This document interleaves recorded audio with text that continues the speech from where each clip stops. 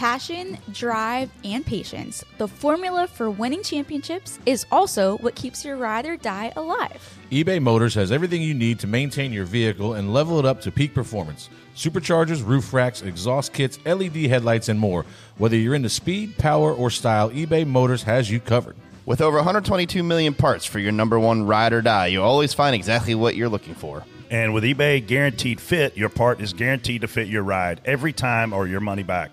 Because with eBay Motors, you're burning rubber, not cash. With all the parts you need at the prices you want, it's easy to make your car the MVP and bring home huge wins. That's right. Keep your ride or die alive at ebaymotors.com. Eligible items only. Exclusions apply. You could spend the weekend doing the same old whatever, or you could conquer the weekend in the all-new Hyundai Santa Fe. Visit HyundaiUSA.com for more details. Hyundai, there's joy in every journey.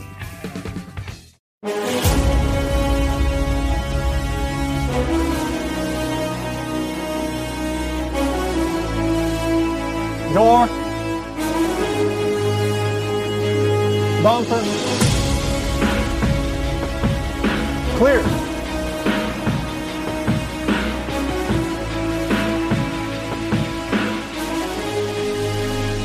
You're listening to Door Bumper Clear, presented by OfferPad. Hey, we're back from Martinsville and have a lot to cover after an intense finish to the Round of 8. We have a special guest in the house to help us react to it all, the Athletics' Jeff Gluck. We'll talk about Bowman spinning Denny Hamlin, Hamlin's post-race response, Kyle Busch's comments about Brad Keselowski, championship predictions, and much, much more. Let's go. The best on the stand and the best in the booth. Stumbling Monday to tell you the truth. Giving opinions and breaking the rules. Get called to the holler to bring it to you. Casey, you pretty. Freddie, you fat. TJ, you suck. Brett ain't so bad. Jason is pacing, contemplating this race. And if someone don't crash it, he's gonna go mad. Looking for Freddie, he's killing the bottle. Casey is making messes like a toddler. Tweet something stupid, then don't even bother. Brett's gonna block you like TJ is his spotter. See them online, throw FF in the chat. Tell Rick where to stay off the track. All of the podcasts are living in fear. This isn't the download, it's Door Bumper Clear. Nah, don't get it twisted, baby. This isn't the download, nah. This is Door Bumper Clear. Clear. There you go, I like it. Hey everybody, I'm TJ Majors, Spider the 2-cup car, the 1 truck, and welcome to the Bojangles studio. Once again, we have a Bojangles buffet here. We do. I love it. Brett Griffin, spotter for Colleague Racing. We got all kind of good stuff going on for this show, man. I can't wait. I don't know what we're going to talk about. Really, nothing happened this weekend. What a boring race. What's up, spotter? Freddie Kraft, spotter for Bubba Wallace, Derek Kraus, Jeb Burton. Solid work there on that last one this weekend. All good, all across the board this week. But yeah, we'll get into that. What's up, Casey? I see you're back in the cage for some reason. Yeah, thanks, guys. I guess I got in trouble this week. So, and of course, we can't forget our very special guest. Hey, everybody. I'm Jeff Gluck from The Athletic and longtime regular listener of the show. So I appreciate you guys letting me be here so that I don't have to go back and listen later. I just listen live and just get it over with all at the same time. We've been trying to get you in here all year, so I'm glad it finally worked out. I kind of invited myself. I kind of feel like you didn't. You reminded me that I invited you. That's what happened. Jason, did we have him sign a waiver? Because he has to hear everything. Yeah, I'm sorry live, for anything Brett says to you. We just have to say that up Is that what that legal form said? Yeah. Okay. That's basically all that covers. Just walking into the studio today, I think Brett has offended 3 people just through the walk from the parking lot. So I think really what Jason had you sign was he wants you to do affiliate marketing for him because he signed up for Tinder over the weekend. Wow. Didn't sign up for it over the weekend. Jeff goes, wow. I saw something about swiping right. I don't know. Well, stage 2 of the Xfinity race wasn't that interesting, so I was distracted. And I just want to let people know, because I'm very honest, want to share what has happened. You know what it was, No Brett? way. It was great content. Yeah. I mean, it was awesome content. How was the content on Tinder, Jason? Yeah. So wait a minute. High quality content. Wait a minute. You really signed up for Tinder? I didn't sign up for it. I just happened to be. He was already on it. Yeah. He didn't need to sign up for it. He was already on it. He's a veteran. experience. So, Tim's got do we badges. have any Tinder vet. Do we have any dates set I up yet? think we should talk about Martinsville. No, So I agree because your love life cannot be exciting. Yeah, if you After did knowing have you it. for 4 years, there's no chance. like, how many did you match with anyone in Martinsville? Or I wasn't at Martinsville. Could you imagine matching with somebody in Martinsville? TJ, did you hear what you just said? There are matches in Martinsville. I'm leaving. I learned from experience that when this was back when I was single, sorry, Chad, if you put the mileage through Talladega, you'll get some real winners. Wait a So- minute, you were on Casey's Tinder in still- Talladega looking for winners. Casey's on Tinder right now. After Oh, goodness. Sorry, Chad. that. Sorry, Chad. You remember what the Dutch Inn used to be like, right? You don't want to match with anybody in Martinsville. That would be a terrible idea. Dutch. I don't want to talk about the Dutch Inn. What They were called Kyle them- Busch's words yesterday? I don't know. Or something terrible. That would be. If That- you match with somebody in Martinsville, you should leave. You ever have the Dutch flu? Yes. Yes. You ever have All the, right, you ever well- have The the Dutch Dutch flu? Inn was Jeff? before you, Jeff. Hey, so Yes. Right or- I edit my own podcast Yeah. on the Teardown, and so when you just said that word just now, I had to look over at Jason because I wanted to see how he handles Oh, it. he writes- he's he marking. scribbles it down. The poor guy Oh, yeah. he's got to have carpal This is tunnel. the advantage of being here. I was like, I get to see behind the scenes of how the bleep comes Oh, to, like, yeah. you know. It, they cuts. I mean, you'd be like, and he just cuts it right out. Dude. See, now It's easy. Oh my God, the poor guy. This stresses me out as a podcast Look at editor. him. Look at him. Look like Danny. See, so here's the difference. You just got the Denny double birds. I know. show comes out at 5:30. There wasn't a lot of cussing. Show comes out at 8. There was a lot of cussing. Yeah, we could just be like, Those bleeps are not like super easy to put in. I'm just telling you.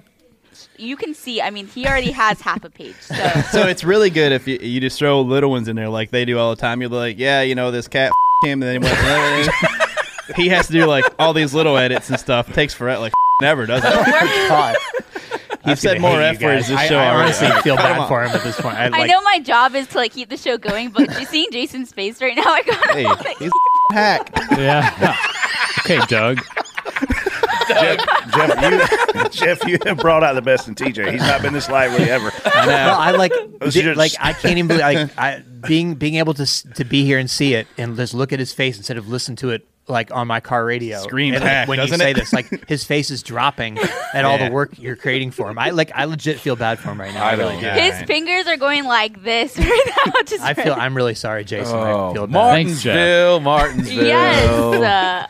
So Championship 4 is officially set. I don't know if you guys had any surprises by who that last person was, but Jeff, I want to get your take because we're sick of hearing from these guys already. What did you think of the Xfinity 500? Well, I mean, you know, it was kind of one of those races where you're like, oh man, maybe this is going to be the Martinsville race that's straightforward finally, and like craziness doesn't happen at the end. But I was reminded last night that is always what we think for a lot of the Martinsville races. And then by the last 100 laps, stuff always happens.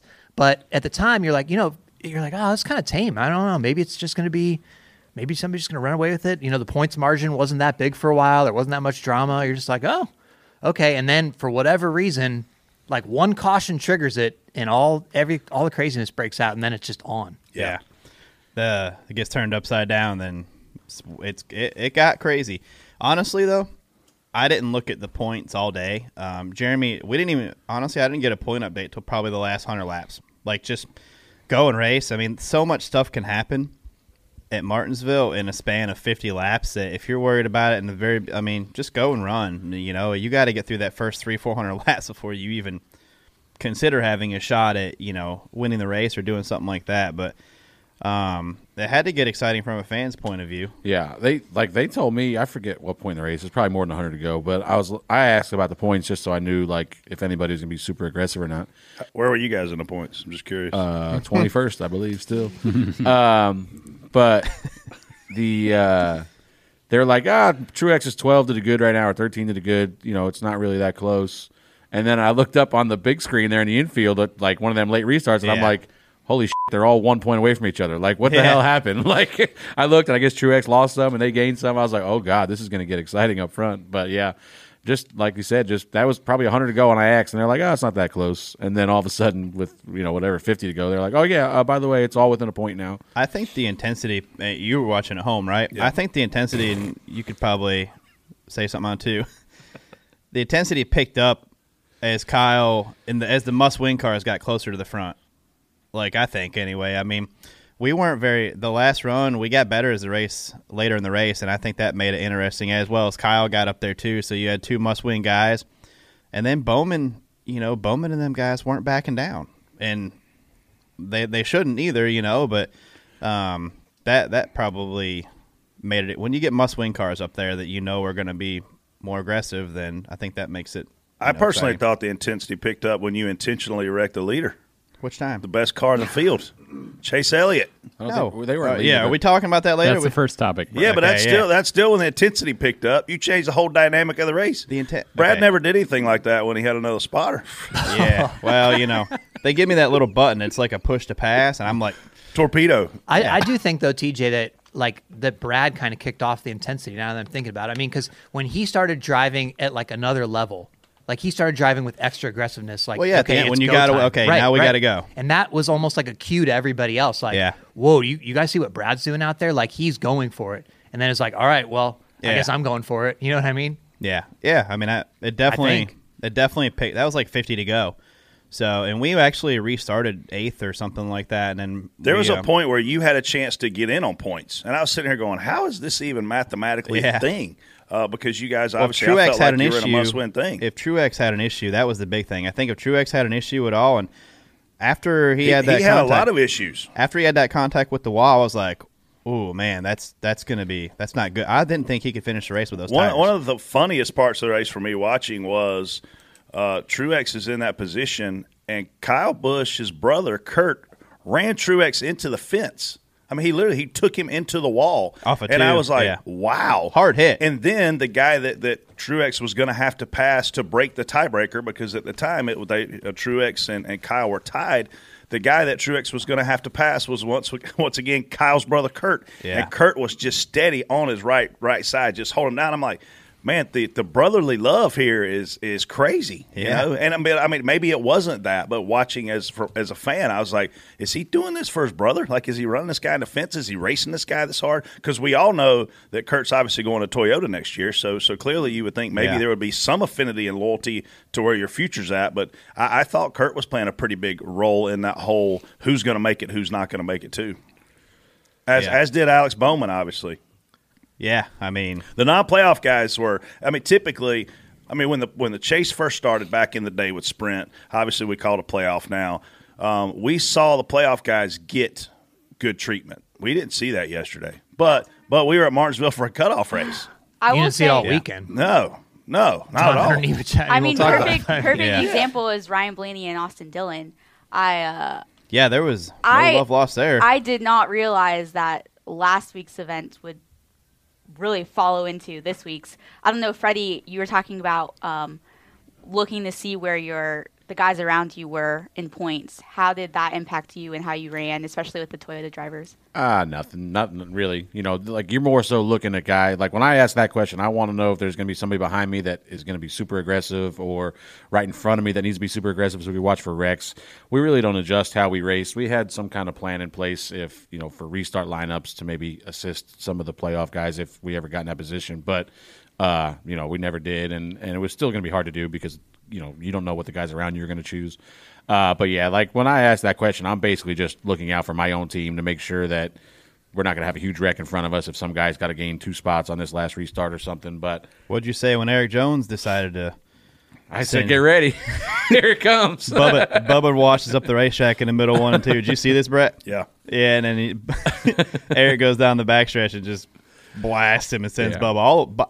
That was a good save. Hell of a save. I thought he was going to hit the wall, and he didn't. So. We were trying to get around him. We were better than him, and we had gotten shuffled on a restart. We got stuck behind Harvick, which was like the end of the world on every restart. So we went backwards again. We got stuck behind him. We were better than him, and he was pitted right in front of us.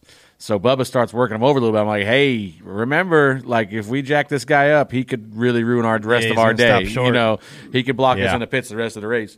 So I don't know if he changed the way he was driving at all, but like he kind of was working him over. Finally got underneath him, and then just kind of got in too hot, slid up the racetrack and door slammed him. And I'm like, oh God, I hope he don't get clear. I hope he don't didn't get hit him clear. hard enough because he was able to get back down. Yeah. And once he got clear behind us, I was like, getting ready to ship you. Hold on, and here he comes. But I don't think Eric did anything wrong. We ran him over. We were we were on fault on the first part. I thought it was exciting. Yeah, it was. This may be the longest show in Door Bumper Clear history, so we probably should start it. All right, well, we have plenty to talk Speak about. up. So let's hear a little bit more about our presenting sponsor, OfferPad. So, Jimmy, what makes you an awesome different driver? Well, there's a lot to it. Man, it's a rush. So what makes home selling with OfferPad awesome different? Oh, so much. But with OfferPad, it's a lot more home selling stuff and a lot less bumping into people. I don't bump into anyone. Home selling with OfferPad is awesome different. Request your free cash offer today at OfferPad.com. Hey, we're off to Phoenix for NASCAR Championship Race Weekend. The best part of racing in the Phoenix area, it's the home market for our presenting awesome sponsor, OfferPad. We love visiting Phoenix, and now is a great time to consider buying or selling a home there. OfferPad has an awesome different way to make that happen. Need to sell your current home? Log on to OfferPad.com right now and complete the 5-minute form about your home. You'll get a competitive cash offer back within 24 hours and be able to sell your home and make the move. Moving to Phoenix means great food, great sights, and a lot of fun around town. It seems like a great place to live, and OfferPad can help you make that happen. When asked where you heard about OfferPad, select the NASCAR option so they know we sent you.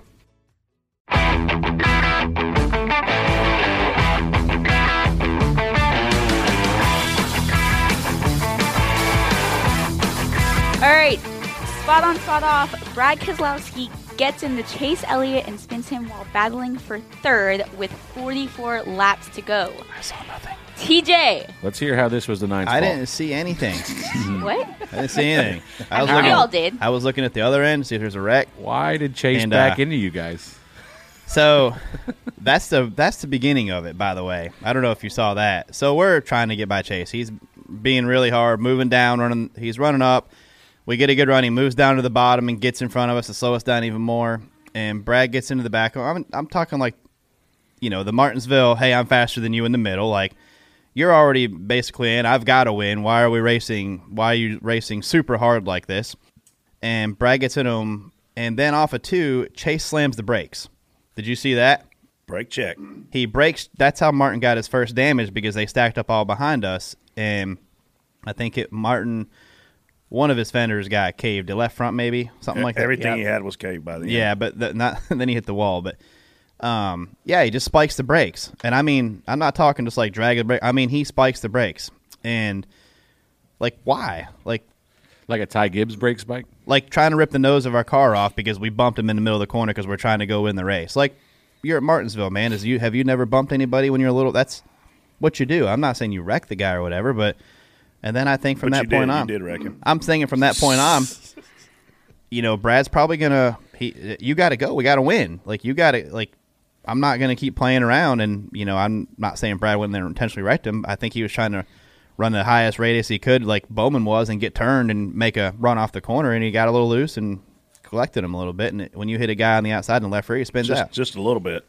Hey, it's no different. I mean, it wasn't hard enough to, ruin his day, but it definitely put him in the bag. It didn't help. No, it didn't help. But again, though, like, he's in on points, basically, right?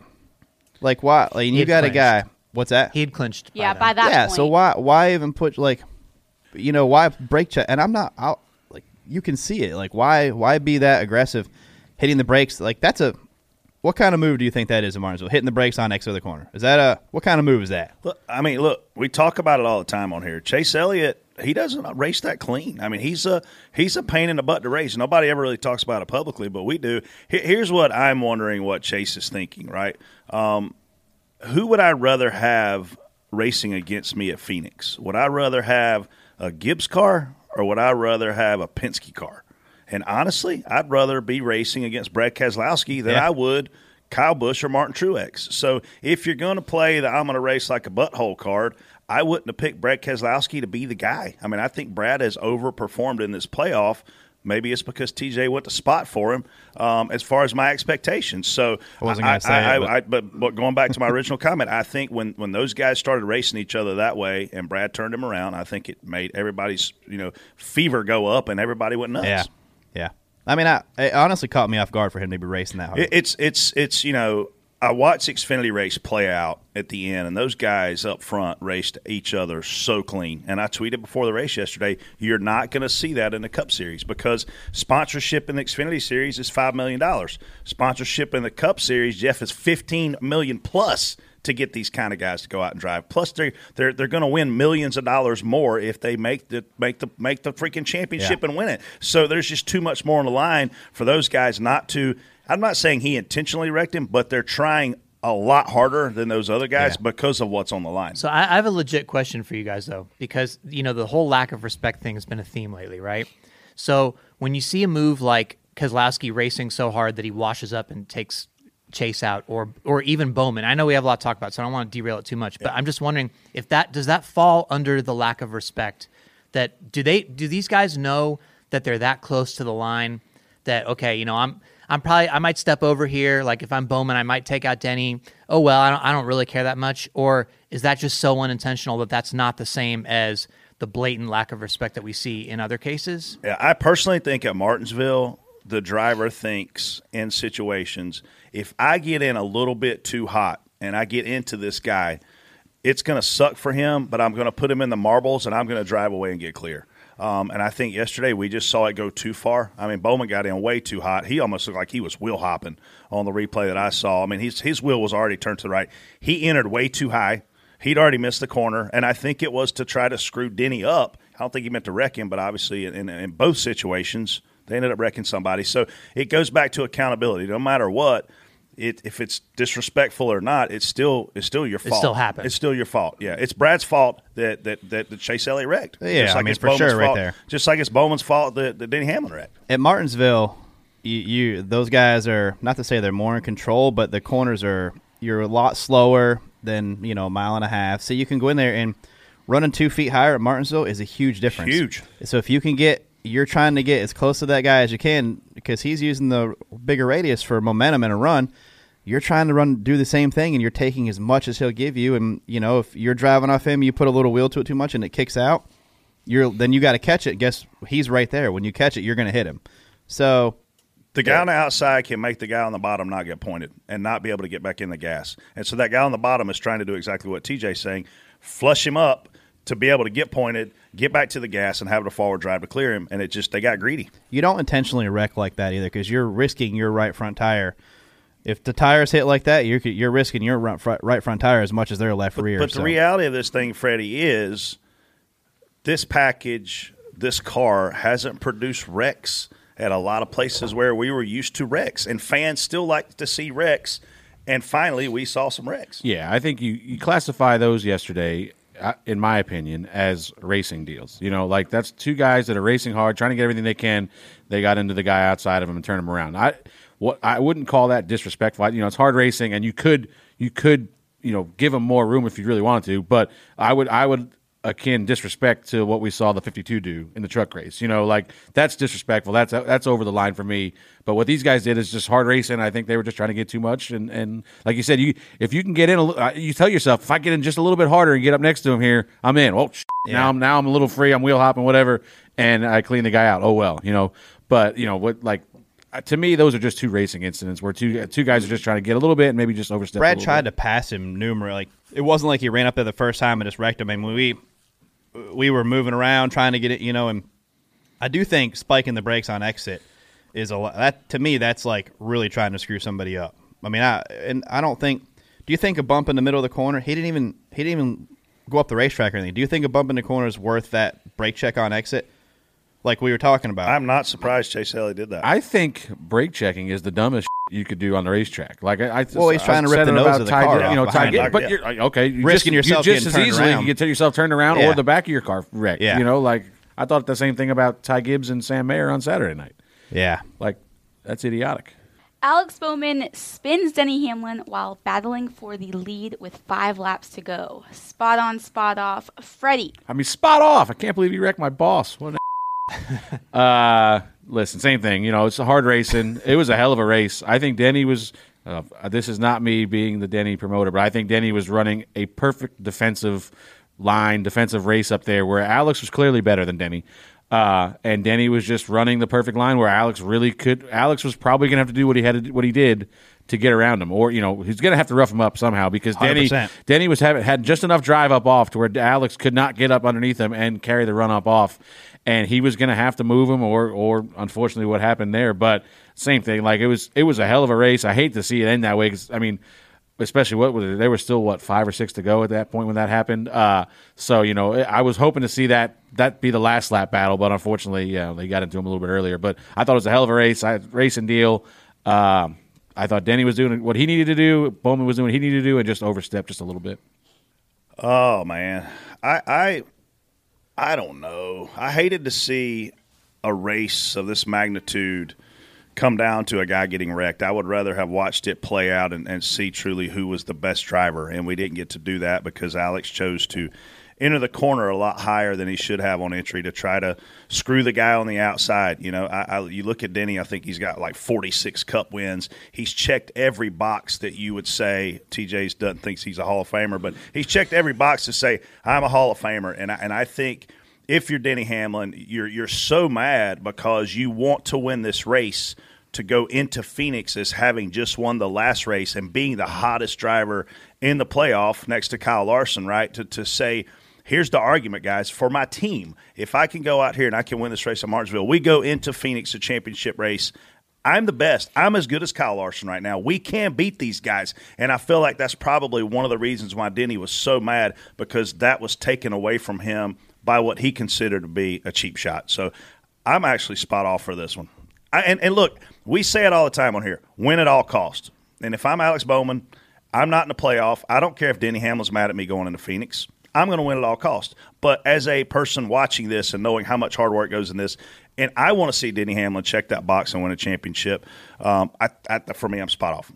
Jeff, what do you think? I 1,000% understand why Denny was upset, but I also don't think Bowman meant to do it, because what was really telling to me was not only him insisting that he didn't mean to do it, obviously, like you take his word at face value, I guess, but afterwards, I think it was Bob that asked him, would you have raced Denny any differently if you didn't think Denny was locked in? Like if Denny was right on the cut line, would you have given him more room or something like that? And Bowman said no, because, and that indicated to me that it didn't matter. Like if you knew somebody was on the cut line and you were going to give them more room, and then you would say yes, like, okay, I don't want to mess with them, and I was only doing that because he was so close.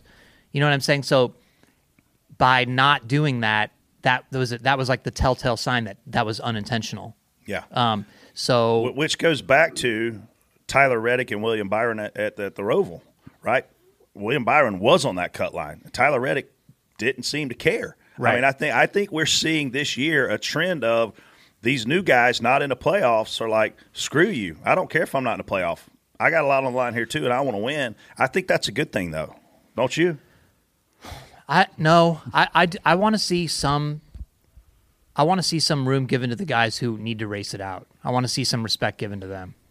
They should get some sort of extra slack. So here's what they do get: they get extra TV time, a lot of extra TV time. So when these guys go back and watch these races, they see that. I promise you, these drivers see that. We talk about it from an industry perspective. I saw Jeb Burton's wife tweet during the Xfinity race, hey, Jeb's run top 4 at this point all day. Why is he not on your broadcast?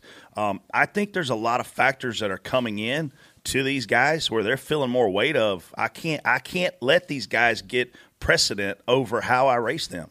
Yeah, but all year, the entire conversation is about the playoffs. You have to respect that. And that goes probably back to the overall respect theme. But if the entire sport is going to be built around these playoffs and eliminations and all stuff and not season-long points anymore and all stuff, you've got to let those guys race it out. Now, if somebody's locked in, like Chase was already locked in when the Keselowski thing happened, I think you do race them a little bit differently because you're like, if I screw this guy up, it's not going to end their season. It's not going to cost them. And you have to race him next week. Yeah, that's true too. But if it's like, something where, okay, that guy's on the cut line and I just took away his opportunity, took away his chance because I wanted something for me, I don't think that's cool. So you think Alex saying after the race that he wouldn't have raced him any differently, you think he should have said yes? Well, no, I just think that was the sign that Because why would you do that to somebody that was on the cut line? Why would you risk taking somebody out? Because if he knew that, okay, if I take him out here, he's going to miss the finale. He's going to miss the final race. That's a huge move, massive move in a whole different way. You know what I mean? Denny Hamlin. Yeah, you're making Jason right. Sorry, I didn't know that was one of the words. If Denny was a teammate, such as a Chase Elliott or a Kyle Larson, in a somewhat similar situation, do you think Alex would then have raced him differently? Well, I mean, again, that's what I think. It goes back to him making a mistake rather than I don't care what happens to you. Meaning how he would say it? No, not how he would say it, how he really viewed it and how he thought it. Because if it's a teammate, if it's like, because that's why I say I don't think he was intending to go in there and that being the moment to knock him out of the way or whatever. Because he could have waited till later. He still had time. Yeah. If they were going to race side by side. Done the last corner. Yeah. I mean, they had 4 or 5 more laps to go, whatever it was. So he didn't need to do it right then. That's why I feel like it was unintentional. But if it was going to be, if it was like, I don't care what happens to this guy. I don't care if he goes for a spin, no matter what the circumstances. That's where I'm coming from on that. We saw him move Denny early, and then Denny moved him back. That's good. It is good short track racing. I don't know. I mean, to me, if that's the case, then Bowman was driving overset and ran out of talent. I think to his point, I love seeing these guys race hard. Dude, I love seeing Tyler Reddick up there at Texas going 3 wide. Make it exciting. But when you initiate some sort of contact, to me, that's where I draw the line. Like, run them hard, but if you initiate contact that takes somebody out or ruins or takes them out of the race, that's where we're going to always see this. I mean, I was spotting for Elliott Sadler when he was in the lead to win the Xfinity Championship, and we caught Ryan Preece, and Ryan Preece raced like a selfish and we ended up losing to William Byron because William Byron got around us while we were racing Ryan Preece, who was racing very selfishly. So, man, I guess live by the sword, die by the sword. I mean, if you ever hope to be in that position, though, Freddie, like if you ever hope the situation is reversed and you're the one in the playoffs, you don't want to be raced like that, right? I think that it's circumstantial. I think that if you want respect, obviously, but like I don't fault. It's hard to call. Like if it's 5 to go and Denny Hamlin is 1 point to the good, yes, I would hope that the guy behind me would kind of do everything he could not to wipe me out.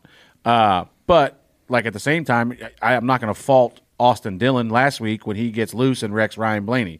You know, I would expect Austin Dillon to be pushing as hard as he can at that point because, you know, I think if it's right in front of you, like, okay, this guy in front of you, if he doesn't finish where he's at, you know, he's out. Okay, maybe you can race a little bit different here. But now if there's, 2 weeks left in that round or whatever and you're racing hard around a guy, I don't think I'm going to lay over. I don't think I'm going to give him any more room or any extra respect just because he's a playoff car.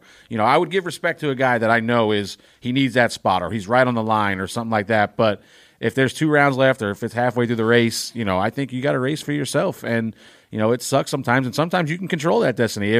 If you're 1 or 2 points to the good and there's a guy behind you that's over aggressive, let him go. Think about it this way. If like say Brad was leading and Alex did that, I'd be pretty damn mad if it. Yeah. Oh yeah. Because he crosses the line and ruins. We got up there. We've earned the lead. If he's trying to pass us, great. But when he steps over the line and takes us out and ruins our championship, I'd be really mad. That would be a different situation. That's what I'm saying. It's all circumstantial. That kind of last week hurt Blaney really bad. 100%. But like at what point? Where do you draw the line of?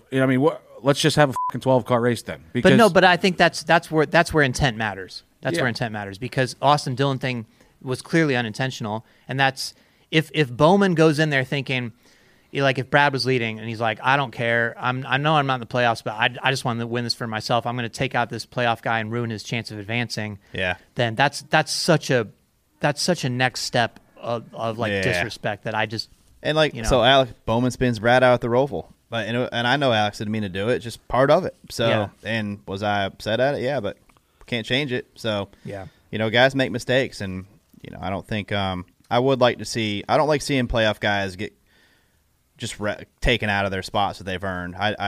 He went in there and shoved Denny up the racetrack, and Denny lost 2-3 spots and kept rolling. I think that's fair, but Alex admitted it and he owned it, and that's all you can do. Hamlin pulls up to Bowman's car on the front stretch after the race, gives him the double bird, and says he's just a hack, an absolute hack. He gets his ass kicked by his teammates every week. He's fucking terrible. Damn, Casey. Sorry. Wow. Jeff, spot on, spot off. Jeff makes us all swear. I'm spot on for the front stretch thing, believe it or not. I know a lot of people are going to disagree with me on this. I'm spot off for the comments, which I won't repeat because I already cost Jason one. So I'm not going to make him write down. At this point, just do whatever you want. Where the show's not going to be released till like 4 9. hours long anyway. So. I really legit think that if I was in this position, somebody cost me the win, and we had talked about all that was on the line for Denny, and then they're about to do burnouts, like to celebrate that. Oh, hell no. No. It was kind of like, I don't know if you guys saw last week, this dude dunked at the end of some Lakers game. Oh, yeah. And Russell Westbrook ran down to him, was like basically trying to drag him down from celebrating. And then Russell Westbrook got ejected. But it was like, no, you do not celebrate that way. And this was, that was just a blowout win, and he didn't like the showmanship. But this was like, hey, I was about to win. You took me out. I like to see, if that happened, I want to see the guy get out and go, man, I hate to win that way. Don't do the burnout, that kind of thing, where, of course, they do. They're fine winning that way. But don't rub it in, you know what I'm saying? He was obviously getting ready to do a burnout, which he did. So Denny's like, no, I'm going to try to prevent this or stop you from doing this.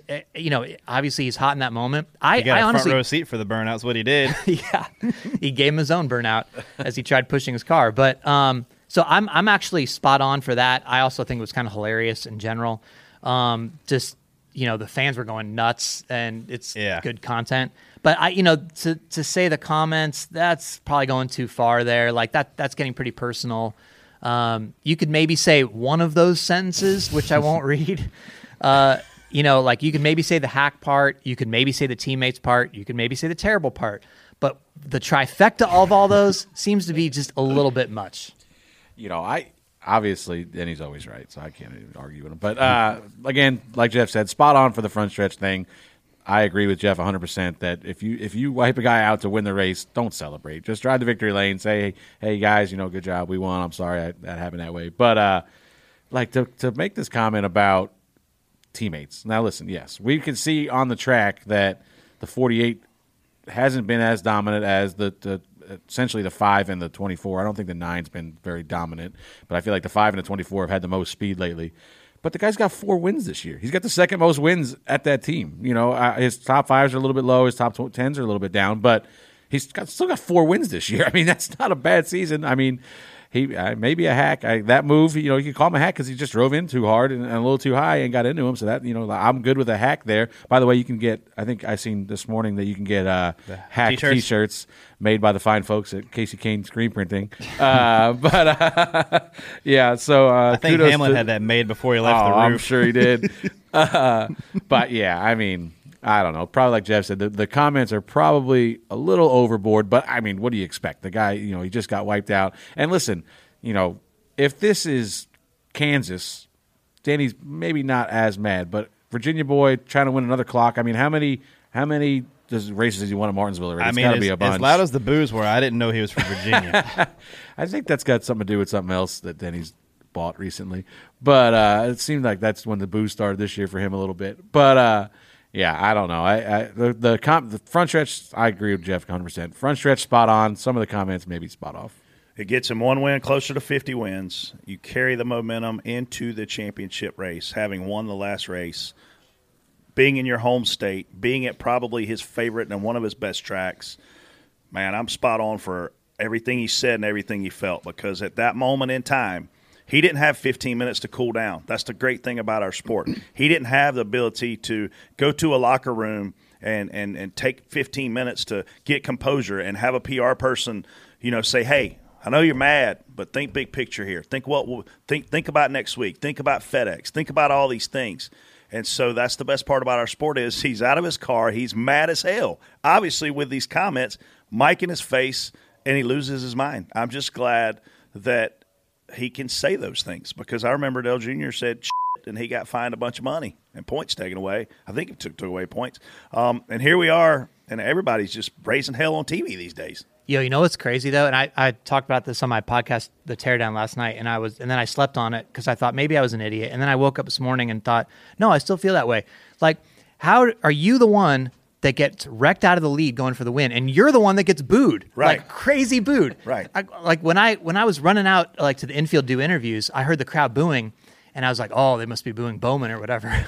That was really stupid, right? And because I look up at the big screen and Denny's face is on it, and I'm like, they're booing. He's the one that got wrecked. Yeah. Like they're booing him. Like that's, I mean, it shows you how much people don't like Denny, I guess. But damn, I was like, fans are ice cold sometimes. Denny Hamlin, TJ, to me, is at the top of his career right now.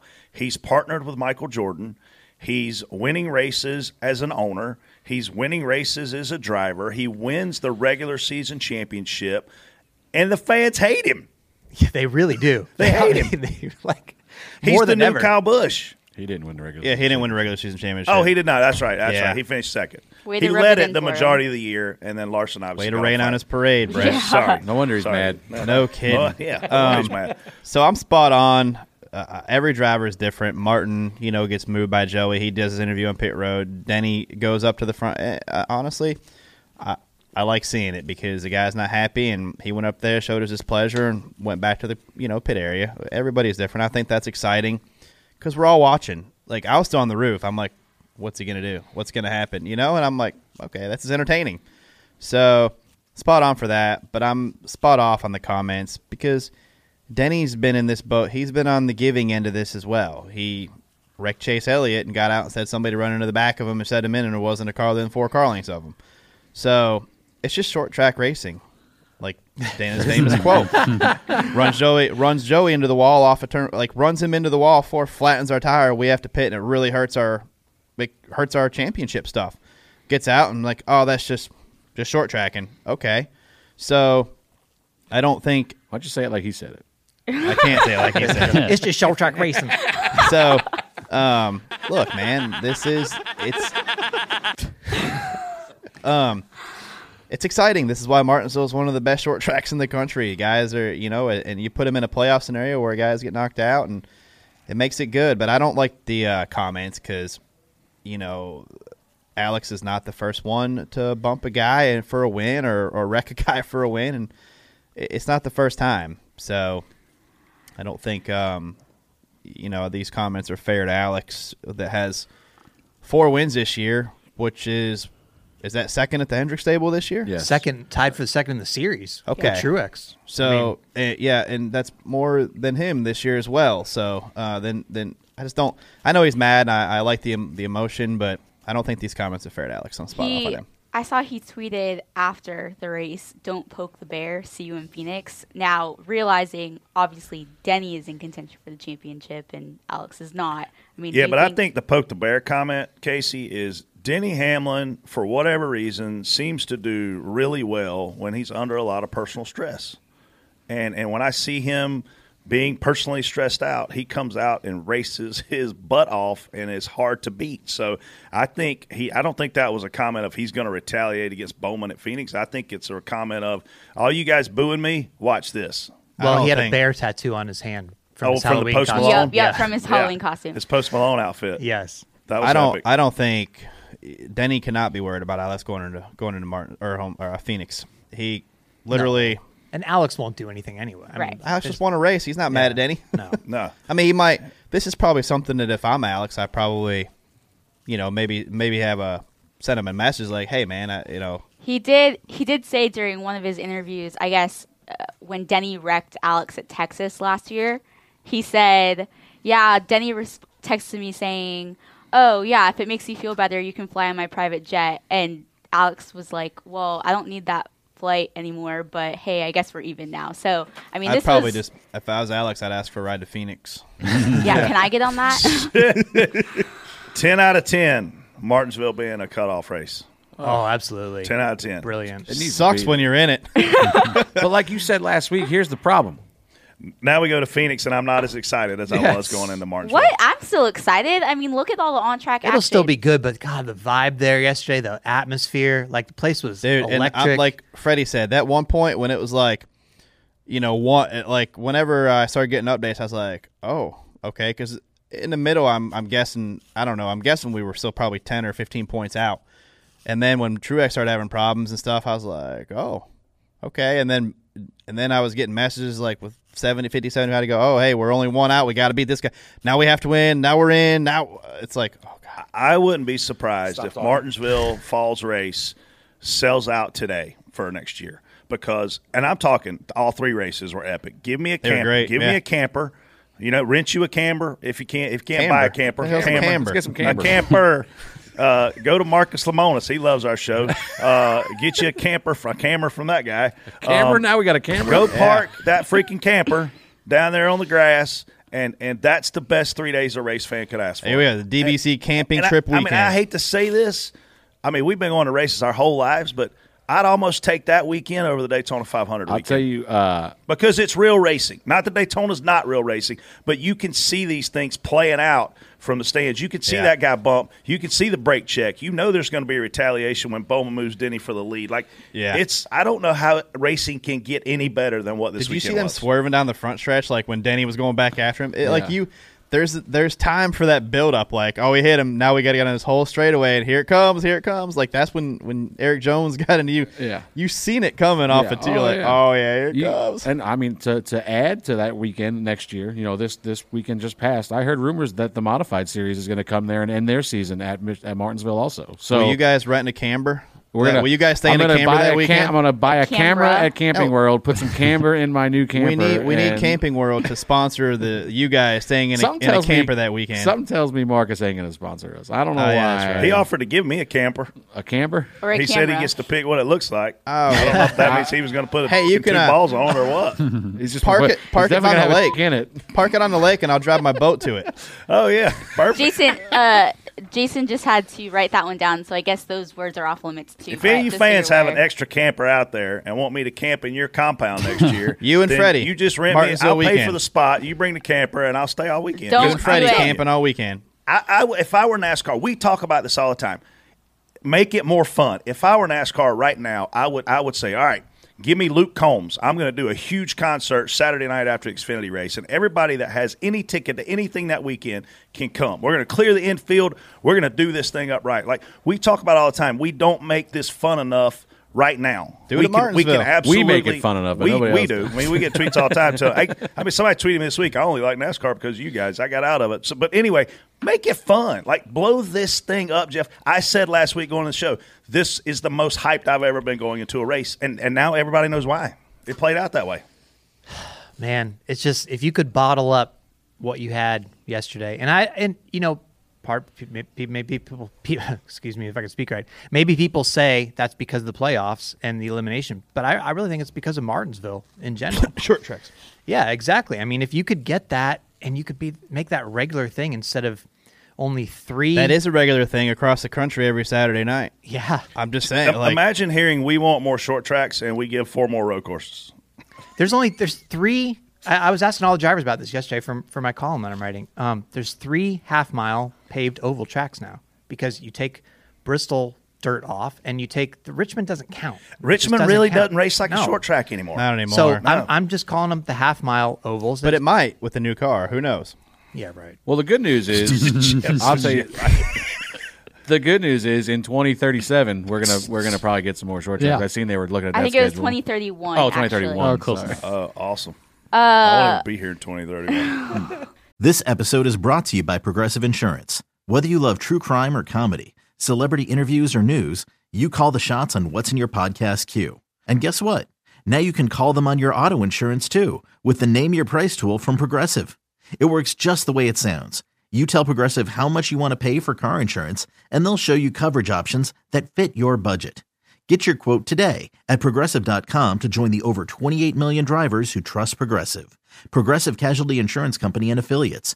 Price and coverage match limited by state law. Spot on, spot off, Kyle Busch. Spot on. Kyle Busch. 100% spot on. I mean, this guy is one of the best racers ever, in my opinion. I mean, you're talking about what, Jason? 222 wins across the 3 national series? I think it's 400. 400? It seems like 400. Put your visor down. What? You look good. I like your helmet. Kyle Busch is the biggest sweetheart on the radio. Kyle Busch says so many nice things about how lap cars always race him. He's always praising his team and how great his race cars are. He graded his season yesterday, even after not making a championship race is an A+. His interviews lately have been literally the sweetest. They unify people. I think this guy should run for president. I'll tell you what the smartest thing Kyle Busch did in his career was. He hired me to spot for his truck team in 2014. I think. Look at Brett's face in that helmet. I can't breathe. I was going to say, Brett can't breathe. His face is red. I think Kyle's got a skinnier face than I do.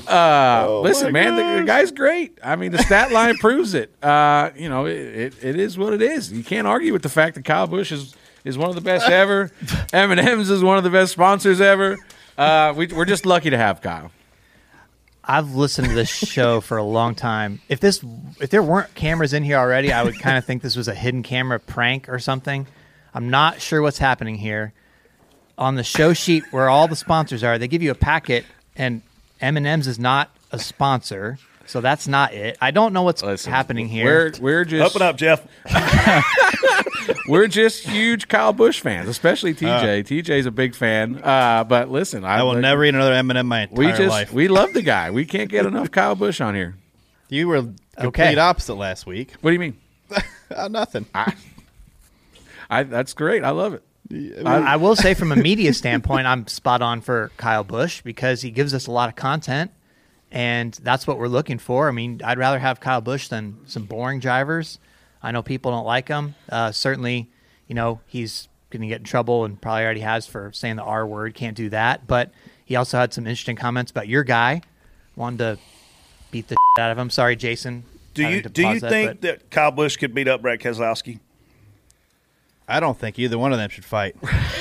To be honest with you, and I know Brad well, and Brad probably doesn't need to fight. And I've never seen Kyle fight, but I don't think Kyle needs to fight either, honestly. I've seen Kyle. Kyle punched Joey Logano. I was right there videoing it. But my favorite part of, I don't know if we're going to cover this. We can talk about it now. The best part, obviously, Kyle, the word he used was something he shouldn't have said, and he'll probably pay for that. But my favorite part of the Kyle Busch interview that I saw, there's a couple of them, but my favorite part of the interview was Jeff saying, "Hey, if you're going to go down there and punch him, let me know so I can video." I know.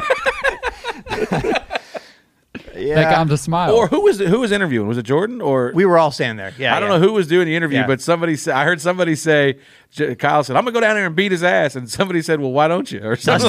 Dustin Long said, "Well, Matt Crafton said you guys should go beat each other's ass." So yeah, go ahead. Yeah, why don't you?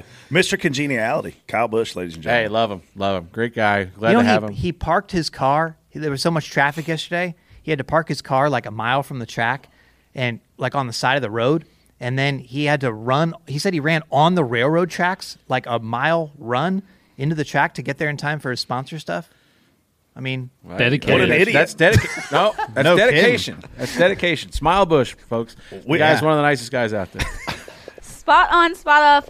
Neither Kyle Busch or Brad Keselowski make dive bomb moves on race leader Bowman on the final restart, despite needing a win to advance to the championship 4. TJ. I mean, it sounds to me like Kyle thinks Brad did make a dive bomb move off of 4 coming to the checker. Yeah, I mean, I really wanted to make a dive bomb move on Alex, but Alex just got a good restart, and he got away. I really thought we were in a good spot because I thought Kyle would make some sort of contact with Bowman in 1 and 2 or 3 and 4. I thought there would be some sort of contact, and there could be a similar situation like what happened at 18 where Denny almost won that race in 18. Were you surprised that Kyle took the top?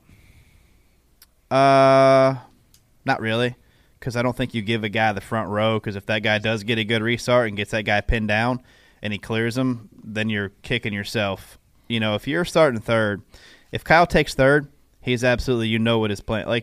And honestly, Bowman had to think that if Brad was close and whoever's behind him and in a must-win, it's probably going to go into one a little deep, because, I mean, the guy's got to win. He's going to do what he got to do. Not saying he needs to wreck him, but he's probably going to shove you up the track a little bit. But, I don't – honestly, I'm spot on because they raced it hard out at the end and there wasn't anybody destroying anybody and stuff like that. I would have loved to have got to him and, our car get in, but we ran as hard as we could, and that's where we ended up. So I feel like it's just, it's the way it should go, in my opinion. You your whole season should not be determined by who can go in the corner harder and knock the guy out of the way.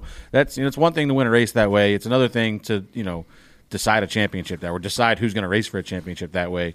But it's Ryan Newman disagrees. I know that. I know it's not the most exciting form of for the fans. Do you agree with 2018? What was 18? Was that you? Yeah, when we moved Martin up the racetrack. Yeah. So moving, I'm good. Like, moving and wrecking. There's a big things. difference between laying a bumper on a guy, moving him to the top lane, and going by him versus just outright cleaning the guy out.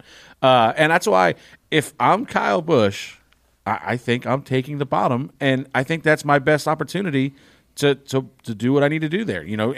And like you said, you don't have to wipe the guy out. Just get on his bumper on entry a little bit, shove him up the hill where he moves that guy up a little bit. And he moves the guy outside of him, and a lot like we saw the 21 do. And he's good enough to do that. Yeah, but I don't know. But like I thought this is the way it should go. This is how racing should be. You guys could easily wipe Kyle out there. And if Truex was in a more desperate position, he might have been more aggressive there. But it's just, I think that's how it should be done. You really can't do this until the very last corner on the very last lap, and otherwise you're going to face retaliation. And at that point, I felt like Bowman was out there far enough to where they couldn't catch him. I felt like Kyle tried to get in there a little hot, and he did, and he completely missed turn 3. Yeah. And Alex was already gone. So for me, this is this isn't even irrelevant. Alex ran the last lap because perfectly. Alex Bowman was already gone. Yeah. Well, Brett's correct because I asked both these guys this exact thing.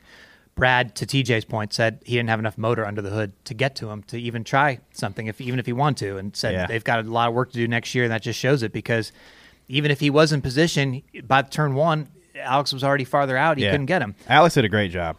Kyle said he decided, you know what, after preaching about respect and all this stuff that, there's not lack of respect, he said, you know what, everybody else does it, so I'm just going to go ahead and do it too. So he wanted to get to Bowman, and he wanted to punt him. And he couldn't. And he couldn't get to him. So exactly Bowman, what I saw. Ran perfectly.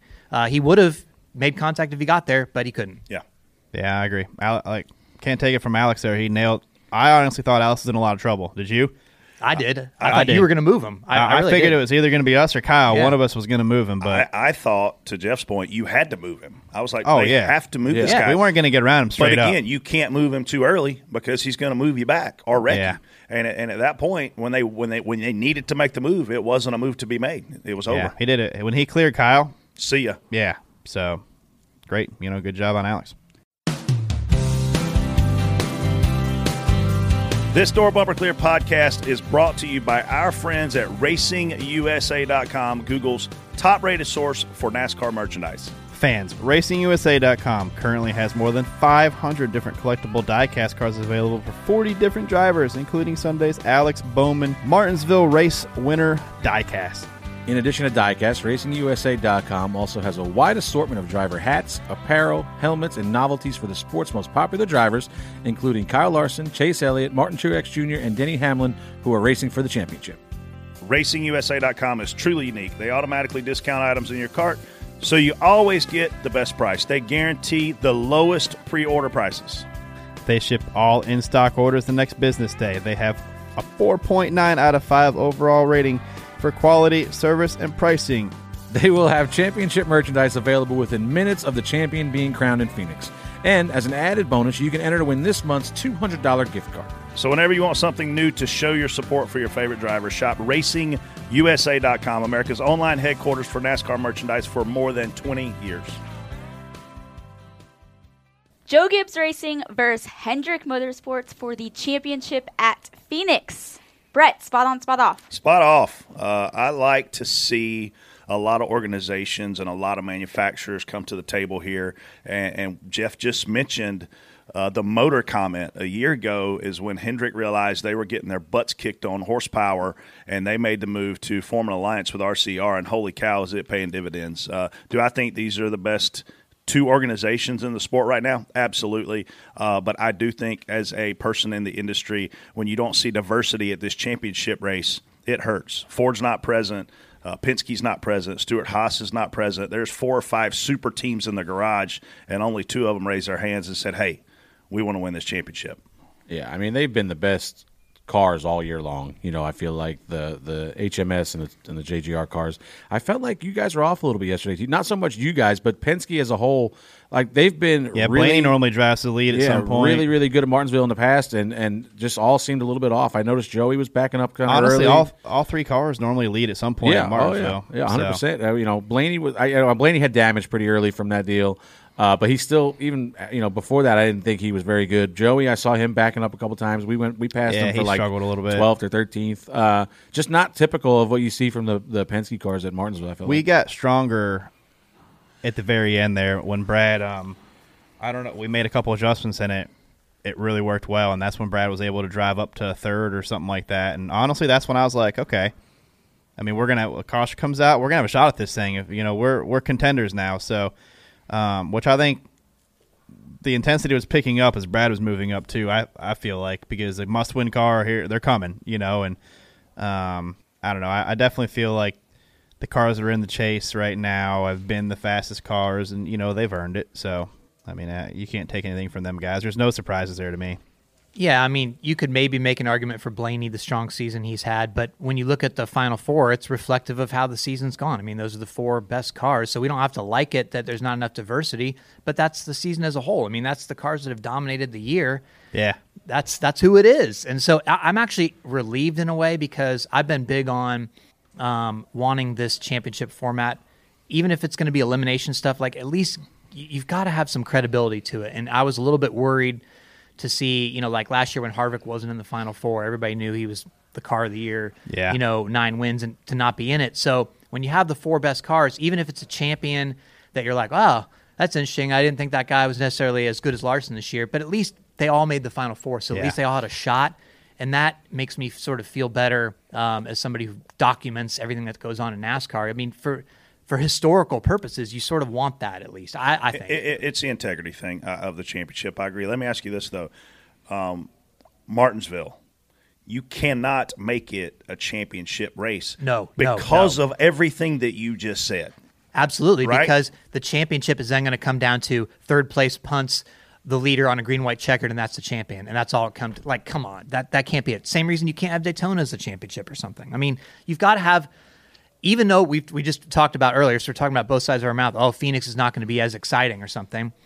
Just like in Homestead is a great track, but it wouldn't have been sort of, quote, as exciting as Martinsville, because Martinsville is sort of like the pinnacle of that. Right. But you have to have a race in that sense where you can let those guys truly race it out for the title if you're going to have a one-race playoff. Otherwise, it's just a joke. I agree with you wholeheartedly. But it's got to be a track, though, that to me it's got to be a track that – the racy. A racy track, not like in Homestead was a racy track, multiple lanes. You're going to think I'm crazy? Give me Fontana.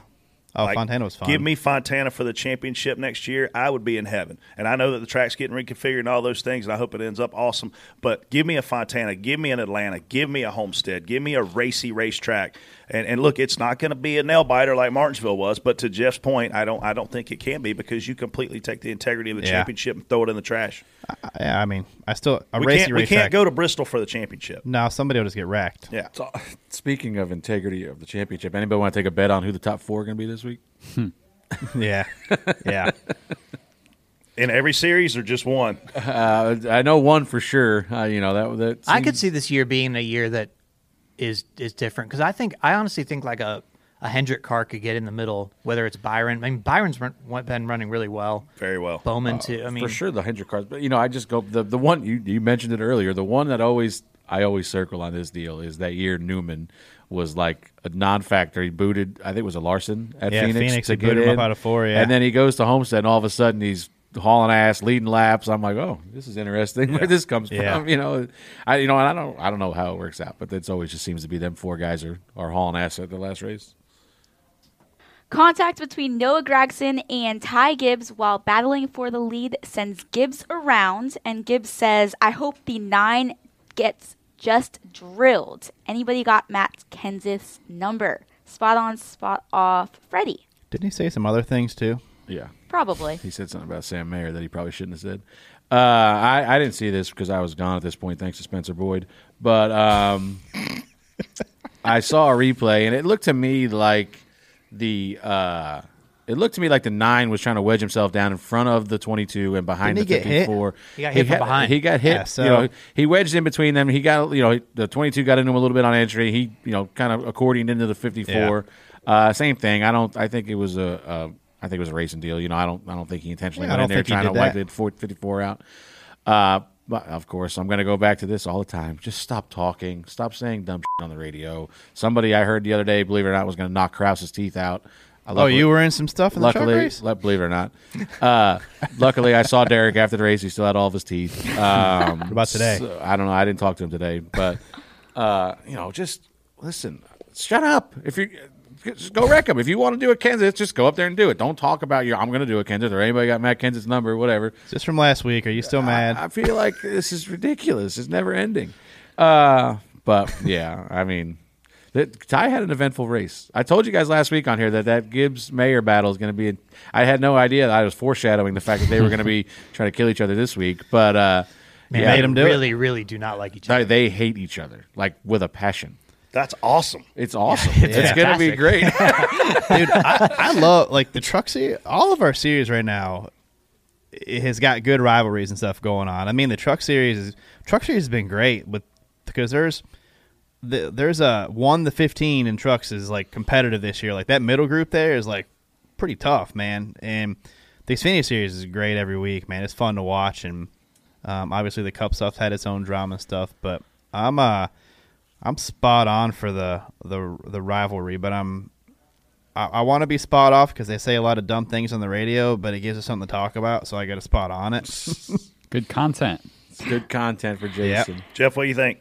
No, I mean, from a media standpoint, I want all the content. I want the spiciness. So, Ty Gibbs clearly says stuff that he shouldn't say at times, but I'm not in favor of him stopping that. So he says stuff. It would be in his best interest to probably stop that. Yes, but as a media doesn't person, it surprise you when the stuff he says though? Ty Gibbs is a super great kid, man, and they hear it I want to say he's still a kid. I mean, he's 10 years from now he'll look back on that and go, "That was my kid. I'm grounding him." This goes back for me though to the Gilliland thing that happened last year when he won the race, and the first thing he did after he won the race was MF'd Kyle Busch, his owner, over the radio.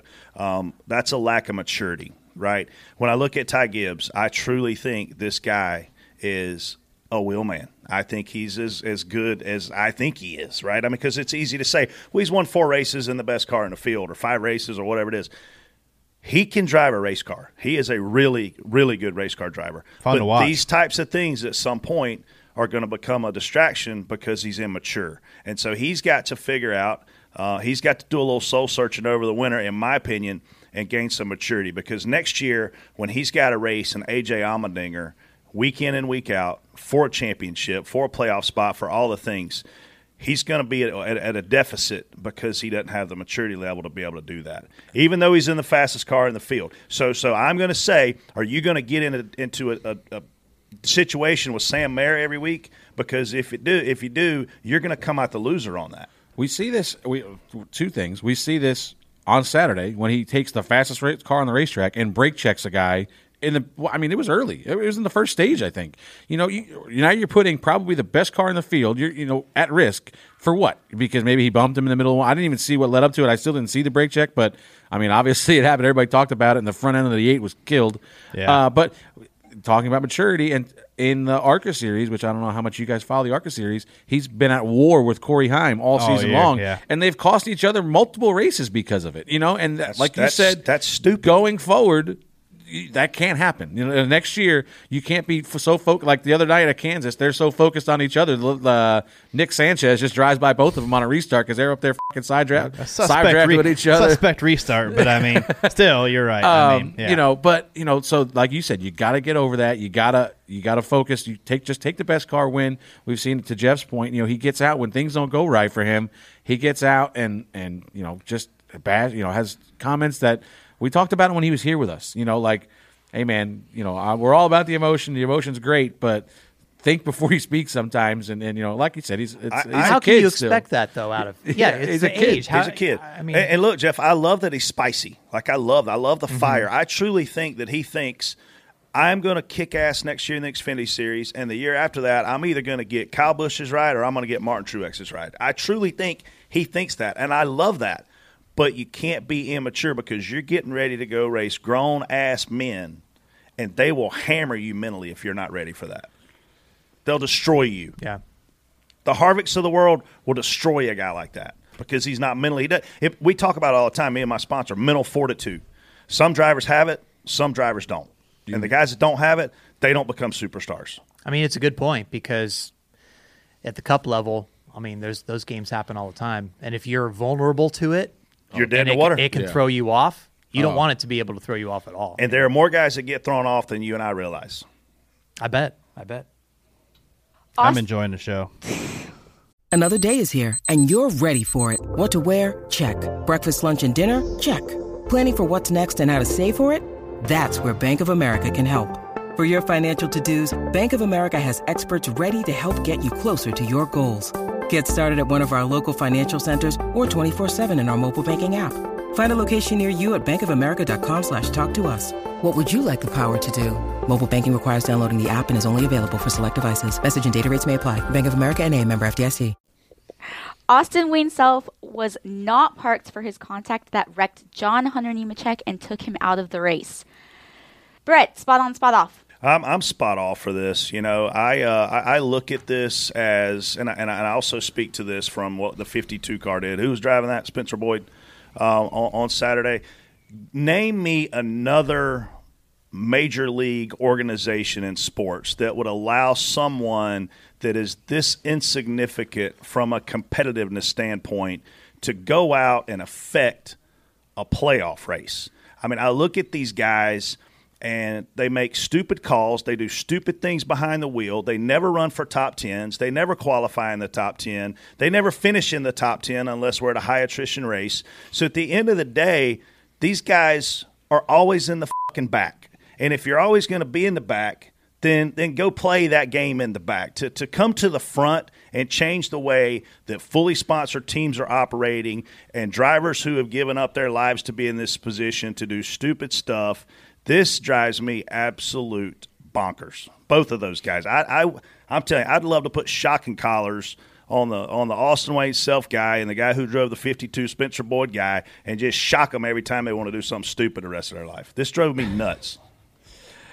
So I don't know. I mean, I seen them have some contact early in the race where the 4 ended up the hill. So I would assume that was, the 22 moving the 4 again. I don't know. Did something happen that I don't know about between the 4 and the 22 that caused this? Well, Austin Wayne Self, when we talked to him afterwards, first of all, we go up to talk to him, right? And he starts kind of walking away from us. And it was me, Bob, and Zach Albert from NASCAR.com. Whoa, son, get back here. And he goes, no comment, guys. I don't have anything to say. Well, Bob goes, are you sure? Bob, do you think that's in your best interest right now? Yeah. So he stops and he's like, okay. So he basically gives like one comment. And he's like, yeah, I didn't know who was inside me. I just, basically his argument was I had total lack of self-awareness. It had nothing to do with me getting bumped by that guy in the previous corner and then that guy trying to pass me. It was like his defense was, I don't know who it was. I just hooked him kind of thing. So I was just almost like disbelief. Like, I mean, I don't know. To me, I don't know if you penalize that, but if you're going to penalize Quinn Houff 5 laps for spinning somebody in front of a safety truck and you don't penalize somebody for taking out a playoff contender and almost costing him a spot, like NASCAR's got to protect the playoff guys a little bit more, intentional or not. And you'll have people screaming, oh, that's not fair. Everybody's equal to the track. It should be the same. But if you're going to emphasize playoffs all year long, you're going to create this system where it's easy for guys to fall out. NASCAR's got to put some sort of safeguards around these guys where it's like, you cannot do that. Sorry. That just, no. And you don't have to park him for even the race, but send a message, penalize him, do something. Yeah. He had no penalty at all. It certainly looked intentional. It certainly should have been some kind of penalty, to Jeff's point. But here's where I'm at on this. You got your John Hunter glasses on, don't you? Yeah, I love John Hunter too. I do love John Hunter, to be honest with you. We had one run-in, but I really like John Hunter. But he might not like me after this comment. We talked about this on here last week with the 9 and the 11.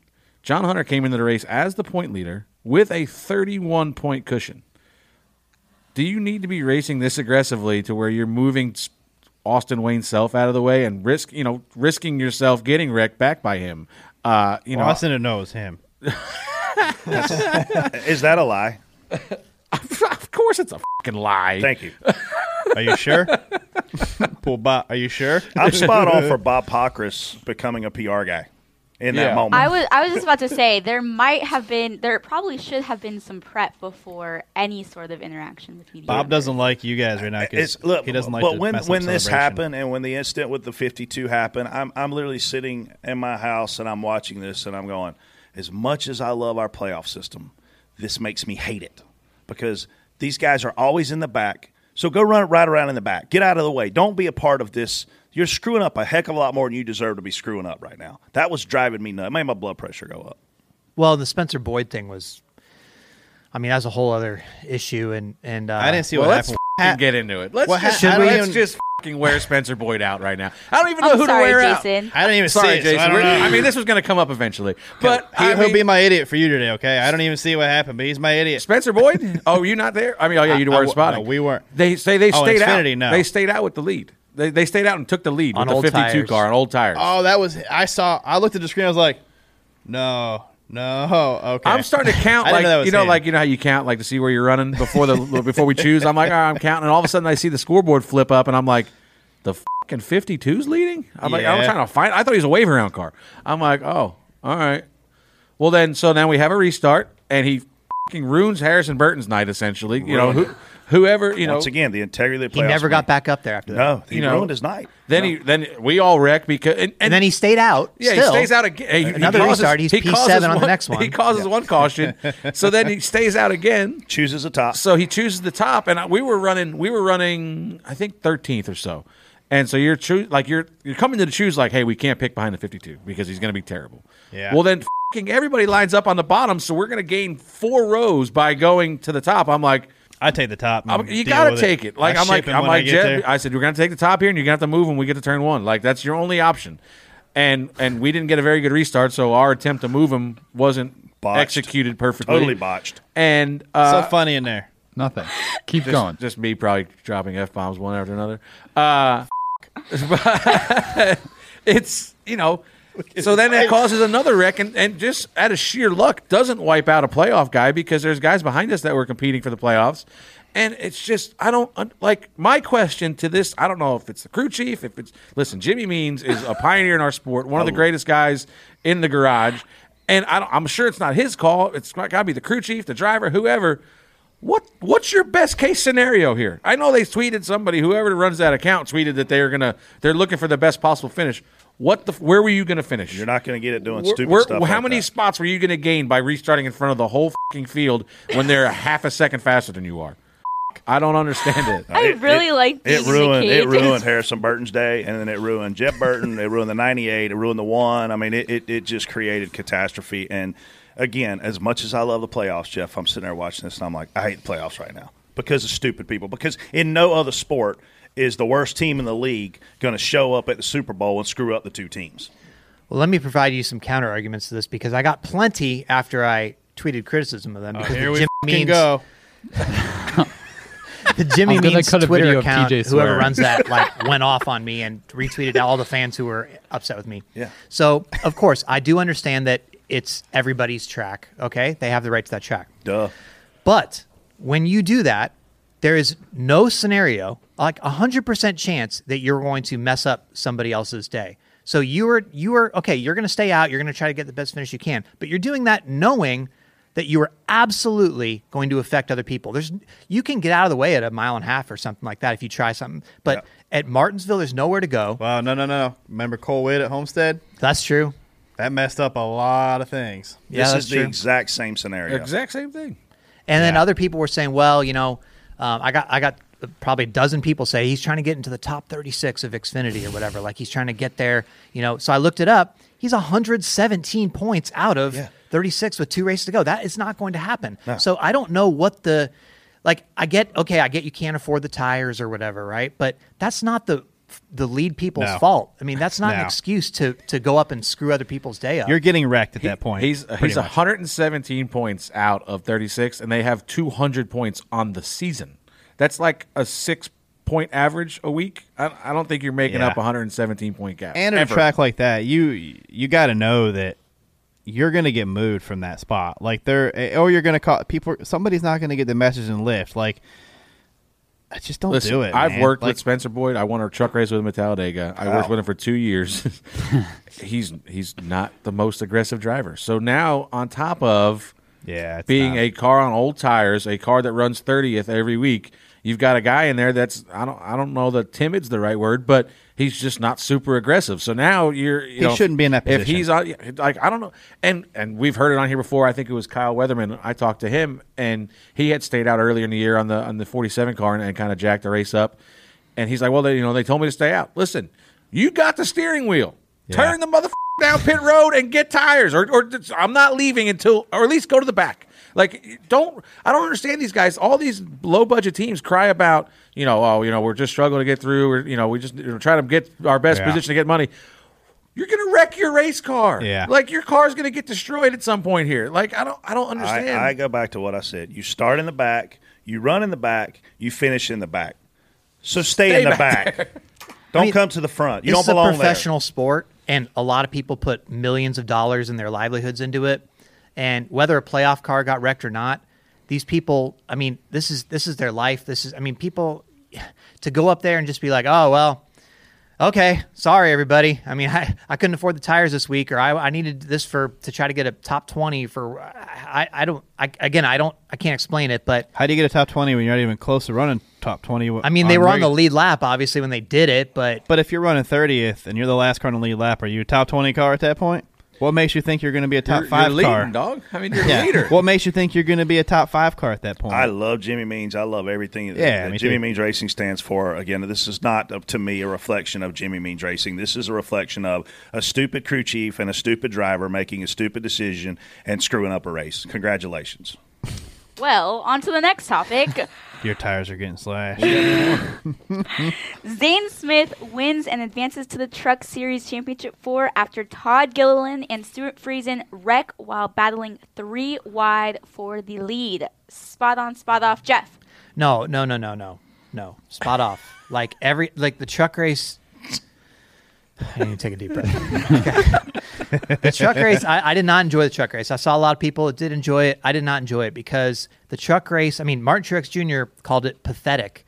Like the kind of racing we're seeing there, thank God that Noah Gragson and Daniel Hemrick redeemed like the NASCAR next generation. They redeemed the whole sanctioning body the next day. Noah Gragson himself, like starting on the outside in the Xfinity race and winning that like with a heroic move, racer points for him. Like that was like, oh, okay, this is how it's supposed to be done. Yes. Running over each other and see, the problem is, I guess it's tempting to go, well, it's that younger generation that doesn't respect. The veterans in the Truck Series do it too. Everybody in the Truck Series does it. I mean, Stuart Friesen hooks them right on the front stretch like that. And you say he should know better. I asked Kyle Busch about it yesterday because he had been, outspoken about the respect thing, right? And he said, well, the veterans in that series have had to reduce themselves to that because they can talk about it in the media all they want and say, okay, these young guys shouldn't be doing this, but they have to answer back. So they've had to bring themselves down to that level. I guess you could look at it that way, but the racing in the Truck Series so often this year is just like, no, like this is not good, guys. Like this is not how we should be doing things. Yeah, I thought you saw the yin and the yang right Remember there. Knoxville? Because yeah. Tell me about it. Darlington. I thought you saw a perfectly executed bump and run there. The 21 he was running second, I believe, chose the bottom behind the 38. The 52 chose the top, and the 38 at that point probably knew I'm screwed right here. I'm in bad shape right here, no matter what. But the 21, I thought Zane did a great job. He got in the corner a little hot, gave him a little bump, moved him up a lane, and opened his lane up and raced. Was going to race him. Now I don't know what was going to happen on that last lap. Zane might have got a little more aggressive. We never got to see that because I don't know what the hell Stuart Friesen was doing. He just come off of 4, and I don't know if he maybe didn't know that they were 3 wide because Zane kind of forced Gilliland was in the middle and kind of ran Stewie out of room, but he might not have known that Zane was down there kind of forcing Gilliland's hand. And when they come by the start-finish line, he just hangs a left and wrecks them. My question is going to be, obviously, this is wrong on Stewie's part, right? And if you're going to wreck somebody, first of all, let's be better at it. Like, don't wreck yourself after you wreck the guy. But I think he was trying to do the same thing he did to Gilliland to the 21. And at some point, does NASCAR step in? Like, if this guy right hooks the 38 in the fence and then right hooks the 21 in the middle of 1 and 2 and goes on to win the race, like, is NASCAR going to let that stand? I mean, I know it's great for the fans, but there's no precedent. I don't remember them ever disqualifying somebody or setting them down for rough riding.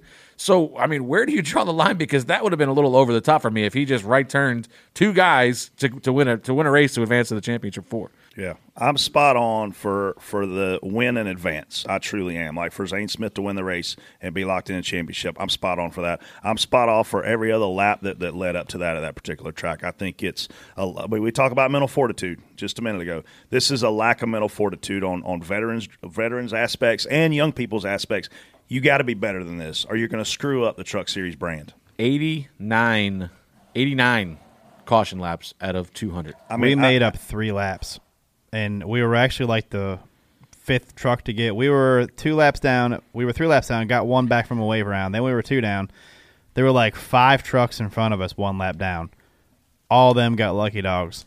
And then we got 2 lucky dogs in a row from being 2 laps down and got back on a lead lap at the end. If I'm the series director, I'm calling a meeting. It's going to be in person, and it's going to be just me and just those drivers, and I'm going to rip their butts because every major late model race across this country will put on a show with more integrity than what that race was on Saturday. That's a joke. We cannot have that. Oh, I will say this: working like Haley's never been to Martinsville, so I went into that race like Martinsville's a tough place to go. Oh, so hard to go first time. And she's actually a good short track.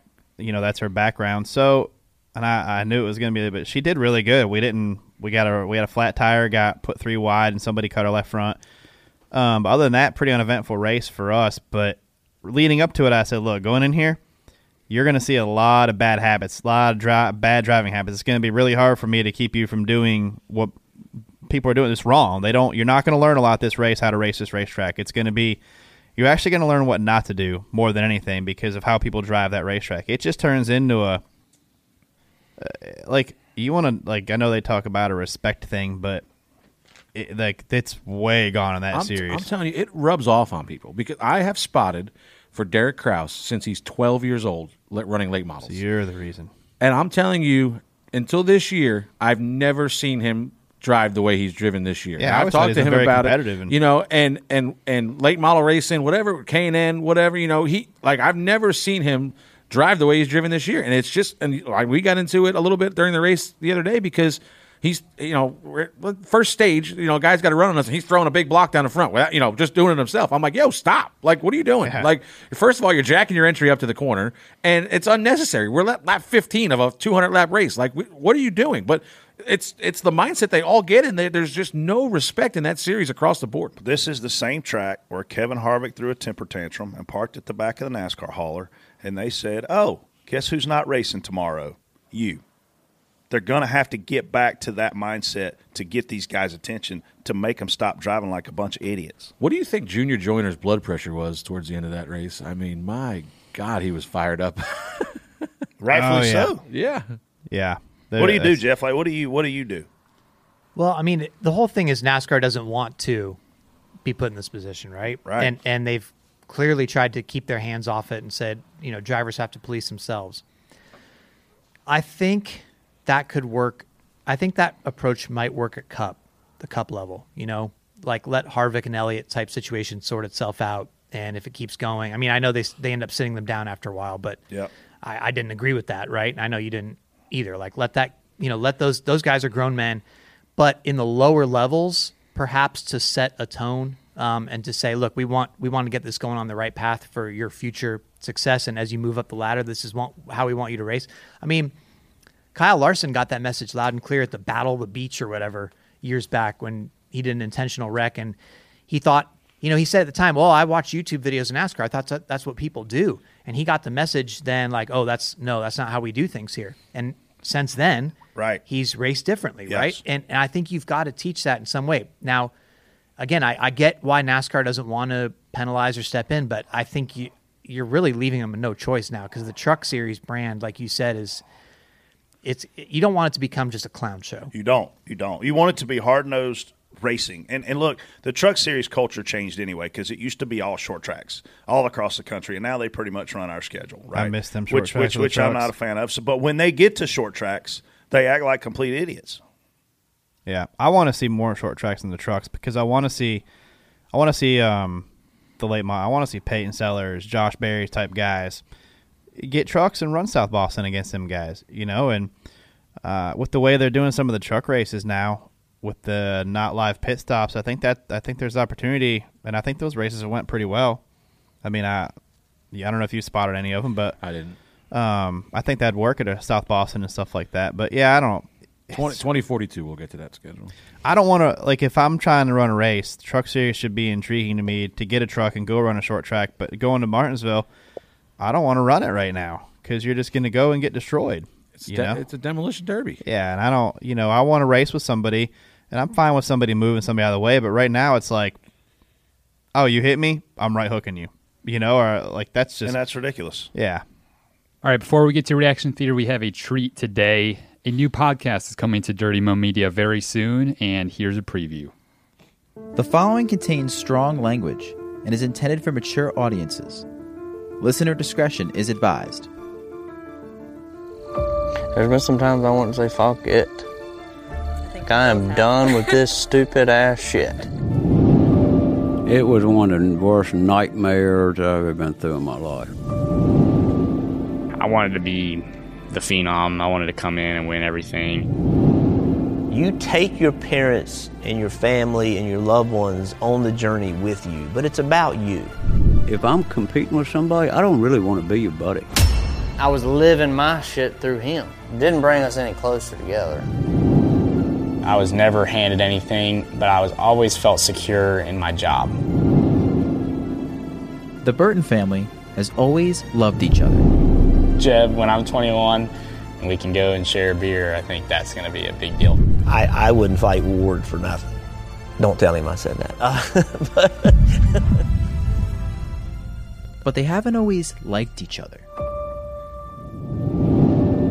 You're going to have some kind of conflict with everybody you race with if you race long enough. Felt like I'm the oldest. Time for me to reach out to Jeff to see how in the future maybe some of this family tension can be worked out. Jeb and Harrison Burton are assigned with an impossible task. Race against family for survival? If it doesn't work for me and Harrison, I don't know who's it going to work for. If we fail, I think it's over. Yeah, there was a time when everyone was quick to wanting me out of the sport. And race to continue the legacy started by their dads. Checker flag is up, and Ward Burton is going to win the 44th Daytona 500. Jeff Burton, the first repeat winner in Texas Motor Speedway. There'll be a moment that they have an issue, and they're going to have to figure out how to work that out. Harrison Burton turns left. Harrison Burton's going to win at Texas. Burton's going back to victory lane in NASCAR. Jeb Burton, first career win. The roads those two young men are taking are just completely different. The way I raced, and I'm not always proud of this, but everything came second. Life is not going to end over these damn race cars. I'm trying not to cry. The Burton Continuum, a 10-part episodic podcast series.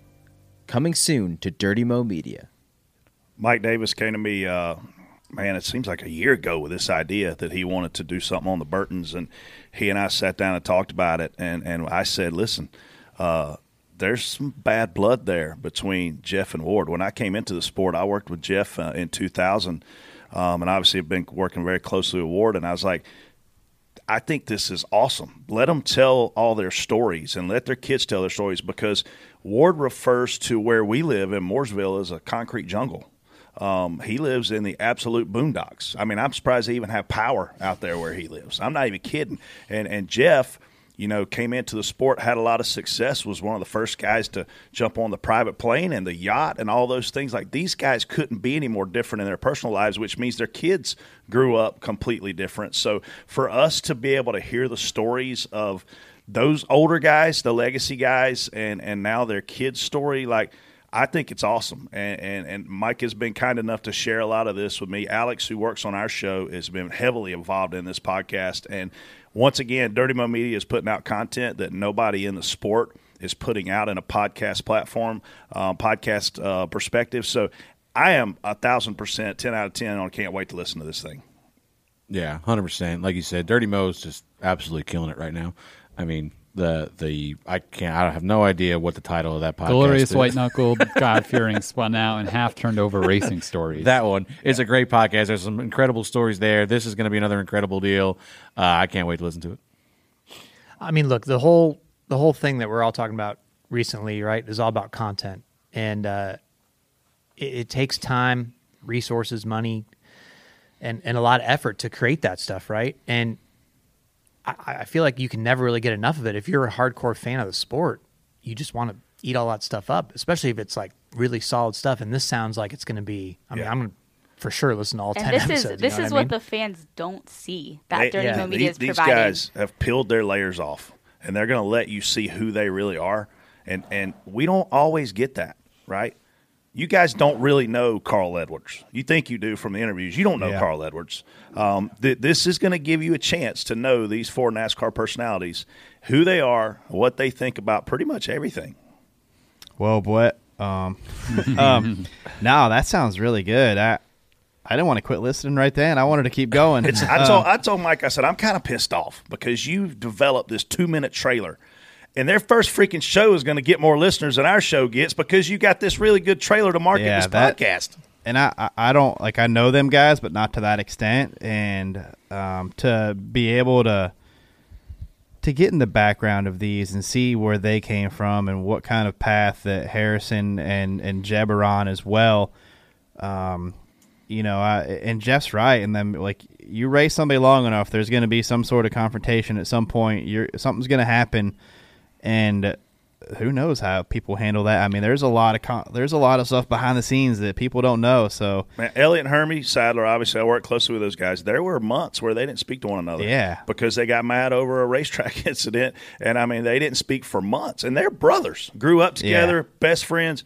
Mad. I mean, so this sport, as much as it brings people together, a lot of times it tears people apart. Yeah, and this is a great family to have that story from, too. So. I can't wait to hear all the stories. Yeah, I really can. I mean, Jeb right there was as exposed as I've ever heard him, and I've been working very closely with him for over a year. And fans win when drivers peel off the layers and go, here's really what my life has been about. No other way to tell it. I mean, it's a great story to tell, and I can't wait. The Burton Continuum coming soon to Dirty Mo Media. Let's head into Reaction Theater. My apologies, Mr. Bush. Our McFlurry machine is not working tonight.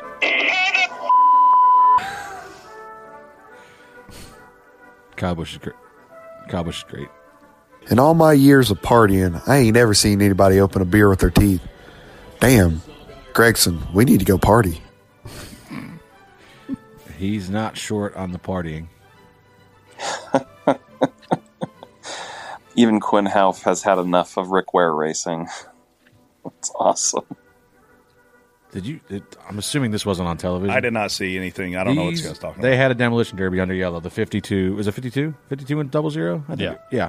I didn't see what caught the one of them. 52 stuffed the 00 in the fence off into 3 and 4. Just literally, they went straight, like never turned in 3 and 4. He stuffed them in the fence, and then they came around the backstretch, and a 00 just turned the 52 like under caution in front of I guess it was in front of a safety truck.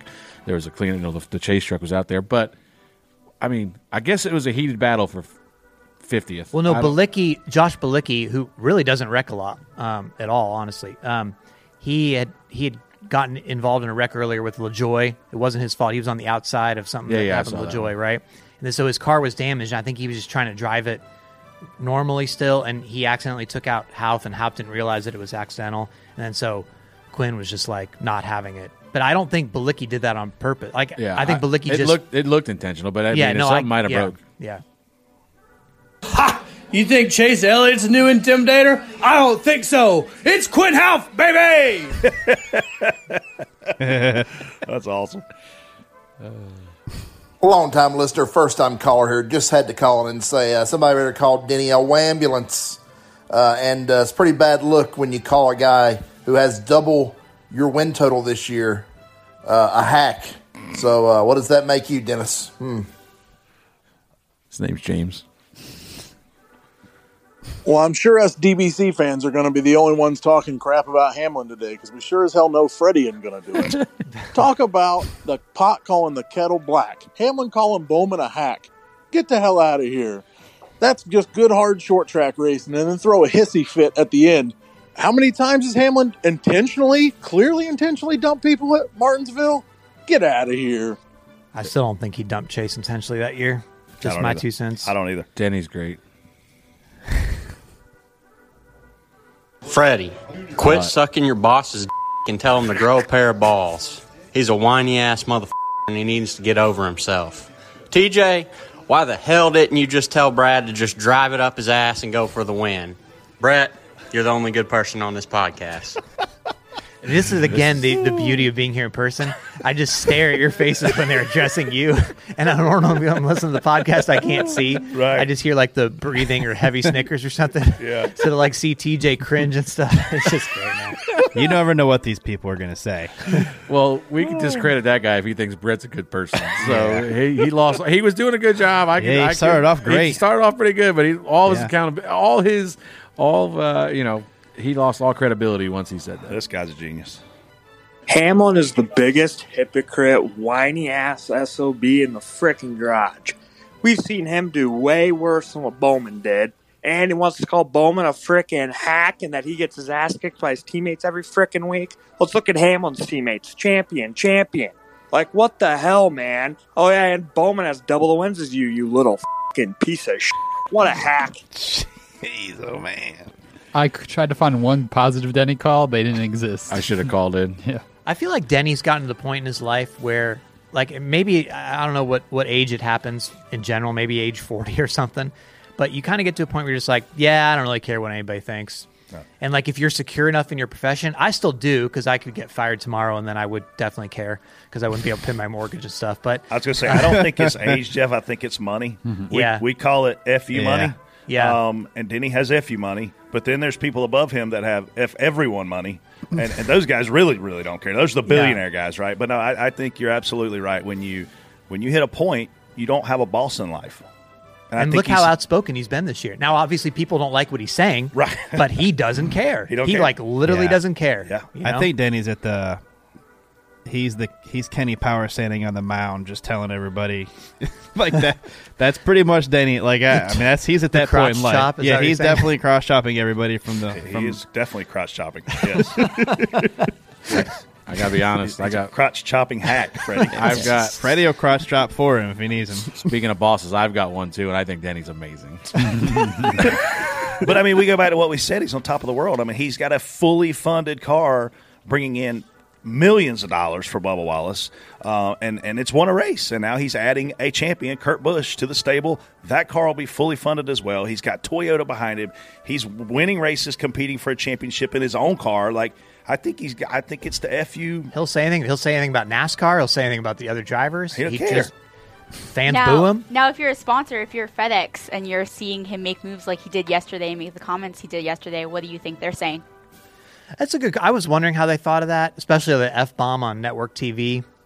They might not be super thrilled, but I think they're so loyal to Denny and they're so in his corner over the years. I mean, it's not like they're gonna be like, "Oh, this changed everything for us." I can tell you, if you're in this sport long enough as a driver, unless you're literally perfect, and most guys are not perfect, you're going to do something that's going to upset your sponsors. I mean, do you think Kyle Busch's sponsors are thrilled with him today after the word that he said? I'm going to tell you something. Absolutely not. But to your point, Jeff, and to your question, Casey, I think that FedEx realizes – look, how many FedEx employees use the F word?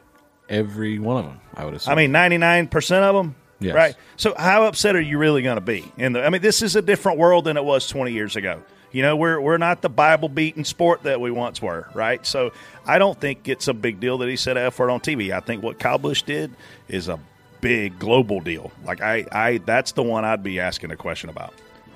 All right, last one. Has anyone noticed that the more Denny Hamlin feuds with another driver on track, the more successful they seem to be? I mean, Kyle Busch, two-time champion. Joey Logano, champion. Brad Keselowski, champion. Chase Elliott, champion.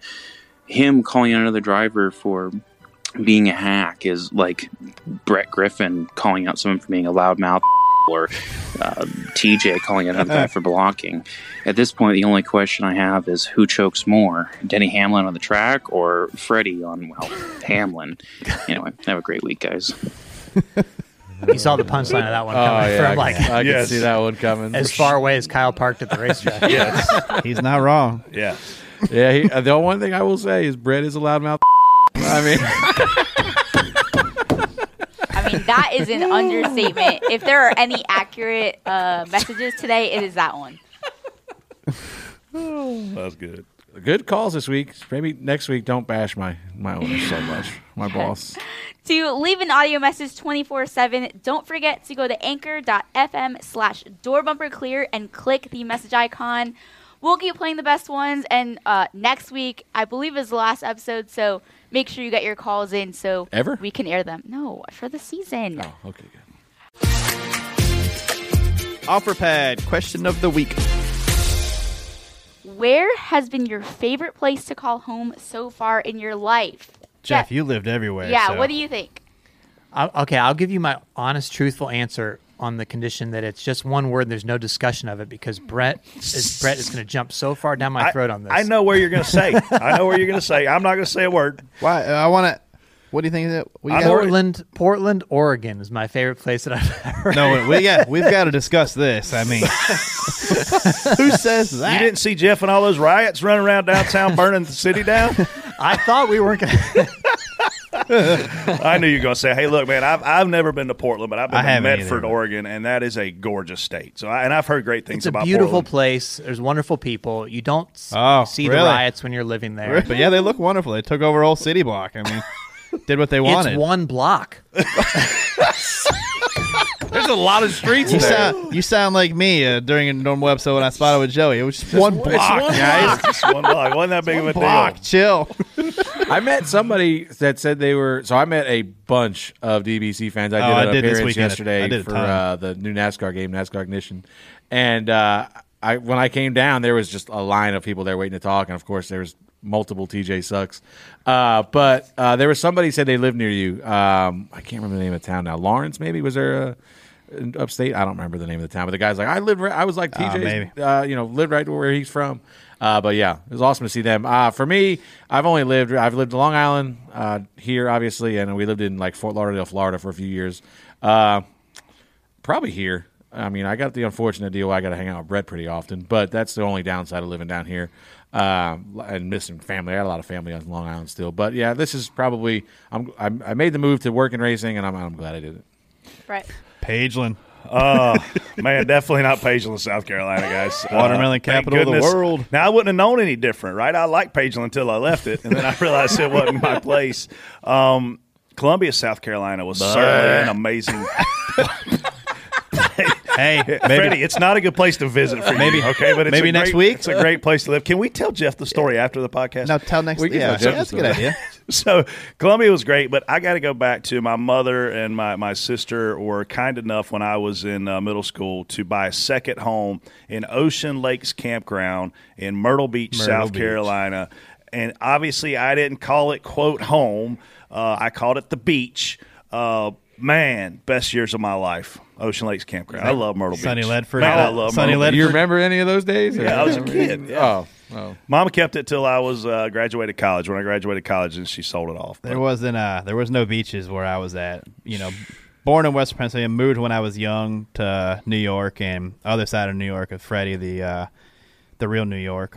But near the Buffalo area, and then moved to North Carolina from there. 3 days after Christmas 2001, in the middle of a snowstorm, Dale Jr. is hooking up a trailer with all my stuff in it to move down here. So, probably like Freddie, man, we, wanted to be involved in racing, moved down here. There's probably not a lot I would change down here, but I definitely miss. You need a pool. Yeah, I need a pool. You need a pool. And a boat. I don't need a pool. And a boat. See all the pine needles in my yard yesterday? Yeah. That will be in my pool. I don't know. A pool boy? Are you kidding me right now? I miss Buffalo. I'm going to hire a pool boy? Yeah. Freddie can if be you a had a pool, boy. you would definitely hire I come back there in a Speedo and skim your pool for you. That would be awesome. Oh, man. I had no idea. I seen somebody like DM me a hero card of yours. I think it was from when you were in that street stock / super late model. And what color was it? It was the 8. Oh, that was in New York. He has a Cup Light car. A Cup Light. Yeah. So, but it said on there you were from Pennsylvania. I'm like, he's not from Pennsylvania. Yeah, my all my family's just north of Pittsburgh, but we moved when I was like 4 years old, so I don't remember a whole lot of there. All I remember is snow and 4 straight Super Bowl losses. So. Jeff, how you like where you live now? Yeah, so I just moved to a new house near the Denver airport. First house I've ever had, and Congrats. Thanks. It's nice to not be in the apartment life with 2 little kids running around and working from home. Yes. That was getting a little much during the pandemic. Well, I love to snow ski, so do you have an extra bedroom by chance? Because you're only 2 hours from some You'd really have to great properties. split one with the baby right now. Okay. So baby wakes up probably 2 times a night if you're... Brett's on the baby schedule. They're going to cry about the same. Yeah. And he needs 8 hours. I need to be fed every 3.5 hours, too. Okay. Listen, he doesn't matter. He doesn't set an alarm. He sets a timer for 8 hours. 8 hours. He doesn't go to sleep and wait. Yeah, he has a timer. Doesn't matter. If you ever come out with us and we'll be sitting there drinking a beer, you'll be in the middle of whatever conversation we're having, watching football, something, and you'll look over and see Brett, and Brett will be like counting on his fingers, just 1, 2, 3, and I'm like, "What are you doing?" I got to figure out what time I got to go to bed, so I got my 8 hours. I'm like, it's part of the deal. And then magically he'll be like, "Does anybody know where the bathroom's at?" And that's the last time you see Brett for the evening. Dip, Irish goodbye. See ya. So you're a Broncos fan? Mm-hmm. Mm-hmm. Yeah, I think the last time we were texting is when the Bills played the Broncos, and I remember that remember it like third and goal from like the 25-yard line, and I was like, and they still score. Like, so Jeff, even though your house isn't for sale, you can go to offerpad.com now, put your information in, because they're in Denver now. Denver and Nashville, new markets for them. Just see how much your house is worth, because I can tell you when I put my house in, I was blown away. I was tempted to sell it. We won't tell the wife. I mean, you'd have to like triple. I'm so tired of moving.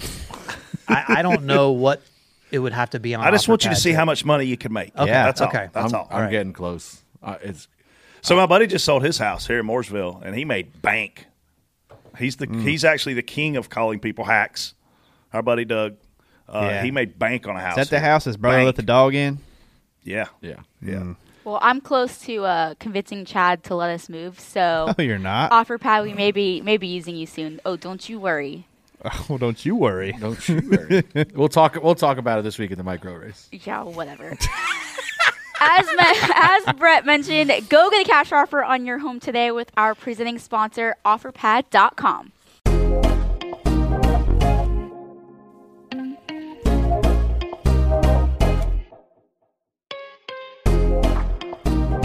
Time to get into our Xfinity X5 More Than Fast moments. You need more than just speed to compete in NASCAR. So where did we see teams need to be more than fast this week? TJ.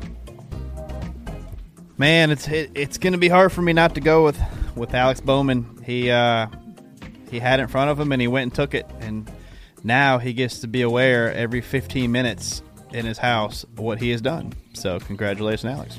My more than fast moment comes from the Xfinity race. Noah Gragson, that last restart, get the lead, lock yourself into the championship 4 there. I don't know how you beat that.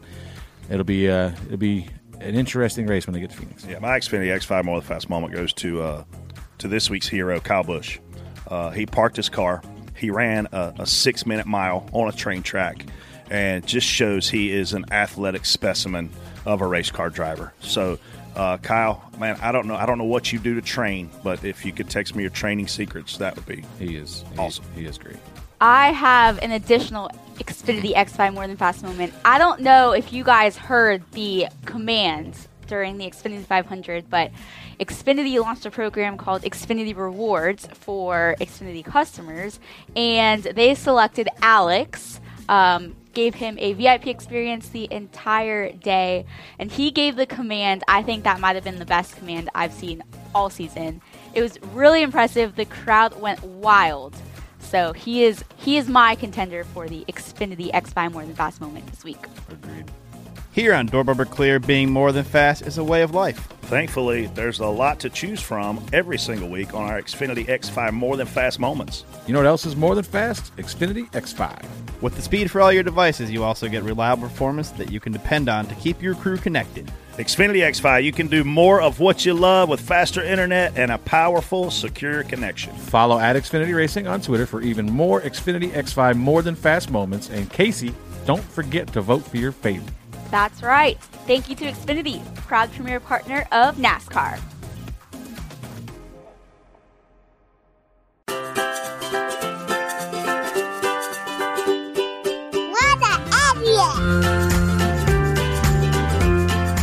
Time for Brett's favorite segment, What an Idiot. Do we have a long list today, I've Brett? got a page full. I want to hear Jeff's What an Idiot because I saw about 100 of them this weekend. Wow, I thought I was going to go last here. I thought you were going to take all my idiots. You're the guest. You got to go first. Yeah. I mean, we talked about many of the idiots that I was going to possibly nominate. I honestly think I will say myself for the idiot of the week because and fans would agree because like I was saying earlier, to think that they would be booing Alex Bowman, not Denny Hamlin, knowing all that we've talked about now, what was I thinking? Like, that is just insane. Like, how am I going to races all the time, following the sport every week, and hear boos and not think that was for Denny Hamlin? That is truly idiotic. Yeah. I am ashamed of myself that I didn't realize that at the time. Well, I'm not going to give myself the award, but me and Dale Jr. both said that Gragson should have took the bottom on the restart, and he didn't. He took the top. I thought Hemrick botched the restart, to be honest with you. If you go back and look at the replay, Noah Gragson was in front of Hemrick before Hemrick even went.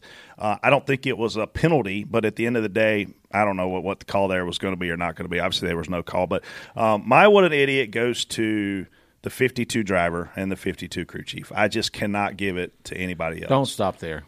There's more. So that's mine. Yeah, there's two people that I wanted to give one. There was one I saw in the truck race. 34 did the same thing. 34 was Josh Room, I believe. Mm-hmm. He stayed out. He got himself wrecked on old tires. Same thing that the 52 did. Dumb. But then not only does the 52 stay out, screws up the entire race there. He screws the playoff picture. He screws the playoff picture up.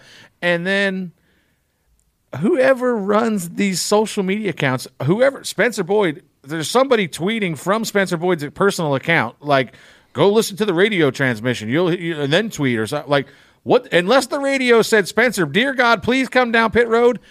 Whatever they said on there was dumb. I promise you. I think they tweeted, "We love the haters" or something. Yeah, love the haters. Like, you're an idiot, Spencer. I hope whoever you gave that account to for the race is no longer got access to it. And then whoever's running Jimmy Means' account, which I hope I'm friendly with Brad Means, who I hope is not the person that's in charge of this account. But I mean, to some of the tweets that were coming out of that account afterwards, like, listen.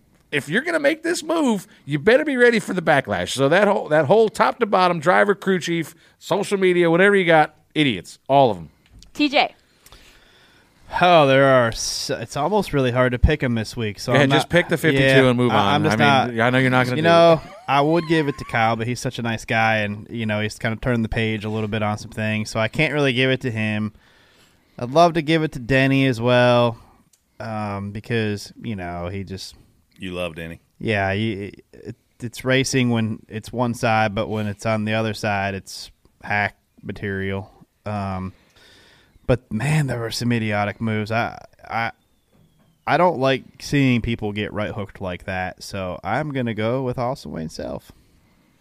Hey, finally. Yeah, we got an idiot out of TJ. Good job. And when I actually saw it happen. I was like, no, like some of them. TikToks, no.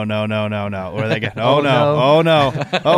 Yeah, it's like, oh, he did it. I think that's the perfect segue right into our championship picks. Jeff, you got to go first again. Actually, Jason might have Real quick, one. what an idiot. Whoever threw a White Claw at Denny Hamlin. I know. Can you believe somebody wasted a White Claw? I know. Jason? No way. Yeah. Especially if that wasn't brought in by a cooler, if they had to bring that into the track, pay track prices $6, for that. $8, $10. So $55. If there's that, you think Spencer or Austin Wayne's going on the backstretch just thinking to himself, nobody's going to know. How would they know?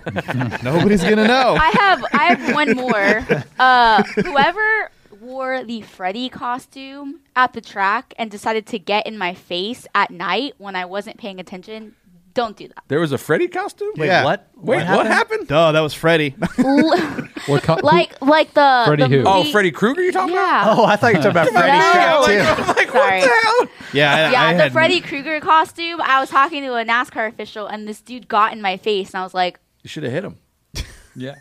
tempted if I wasn't wearing branding. Like, what do you mean got in your face? Like, trying to scare you? Or like, came out of nowhere, got in my face with a cooler. He was wearing, he had, a Dale Jr. cooler. Got in my face as I'm talking Well, to... that should have been the giveaway. Yeah, Was no. he, like, I'm still I mean, confused. you Was he, don't like, do trying to that. scare you, or was he being Yes, aggressive? he was trying to scare me. Oh, Did so it he work? wasn't like a fan of the show, like Casey. Well, I don't know. I couldn't see his face, Oh. but... It was TJ. Yeah, you don't do that at the track. With my Dale Jr. cooler. Yeah, it was definitely me. Yeah. Hey, what's up, DBC fans? If you haven't heard about Anchor, it's the easiest way to make a podcast. Let us explain. Well, first of all, Freddie, the best part is it's free. There's nothing better than using a free, awesome service. To make the process simple and easy, there's creation tools that allow you to record and edit your podcast right from your phone or computer. Anchor helps people find your show by distributing the podcast for you, so it can be heard on Spotify, Apple Podcasts, and many more platforms. Also, you can make money from your podcast with no minimum listenership. I like money. It's everything you need to make a podcast in one place. We love using Anchor. It's a great platform that lets us hear from the fans in Reaction Theater with Anchor's Leave a Message feature. So when you create your account with Anchor, you can also utilize their feature and make your own podcast. TJ will be your first guest. So download the free Anchor app or go to anchor.fm to get started. That's ANCHOR.FM to get started.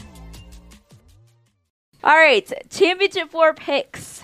We've got for Man, Trucks. we tried like hell to ruin Brett's Final Four. Yeah, how about we'll take picks for Trucks, Xfinity, and Cup. Jeff, you're the guest. You go first. Yeah, I mean, I think John Hunter Nemechek can get this one. I think it's his. I think the guy that he was probably going to have to race got eliminated. Sheldon Creed was probably I would have circled them two as the two favorites.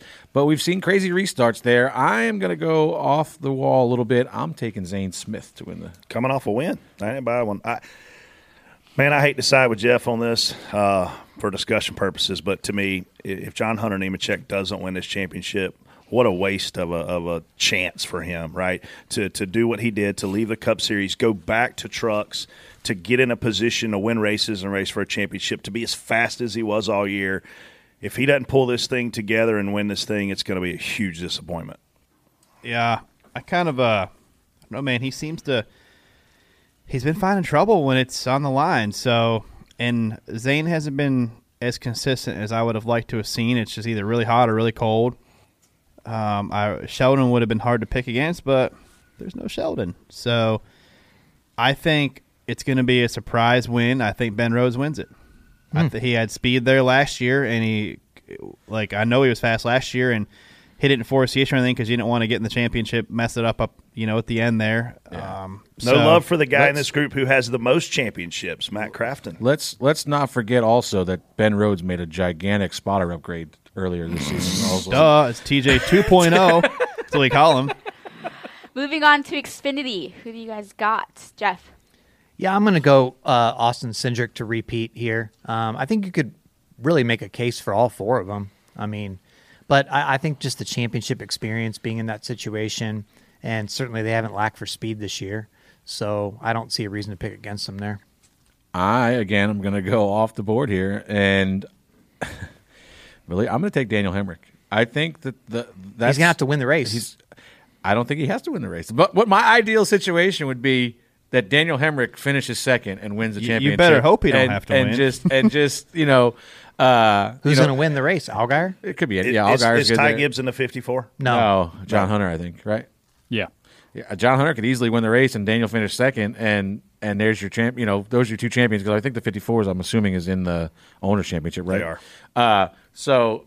I mean, I hope Daniel wins the race and the championship if that's the case. But I think it would just be the ultimate, funniest thing ever if we base so much on wins and a guy that's never won a race in anything wins a championship without winning a race. But those Gibbs cars have a lot of speed, and I think Daniel Hemrick can get it done. I look at all four of these guys. Austin Cindric, to Jeff's point, I think he's clearly the favorite.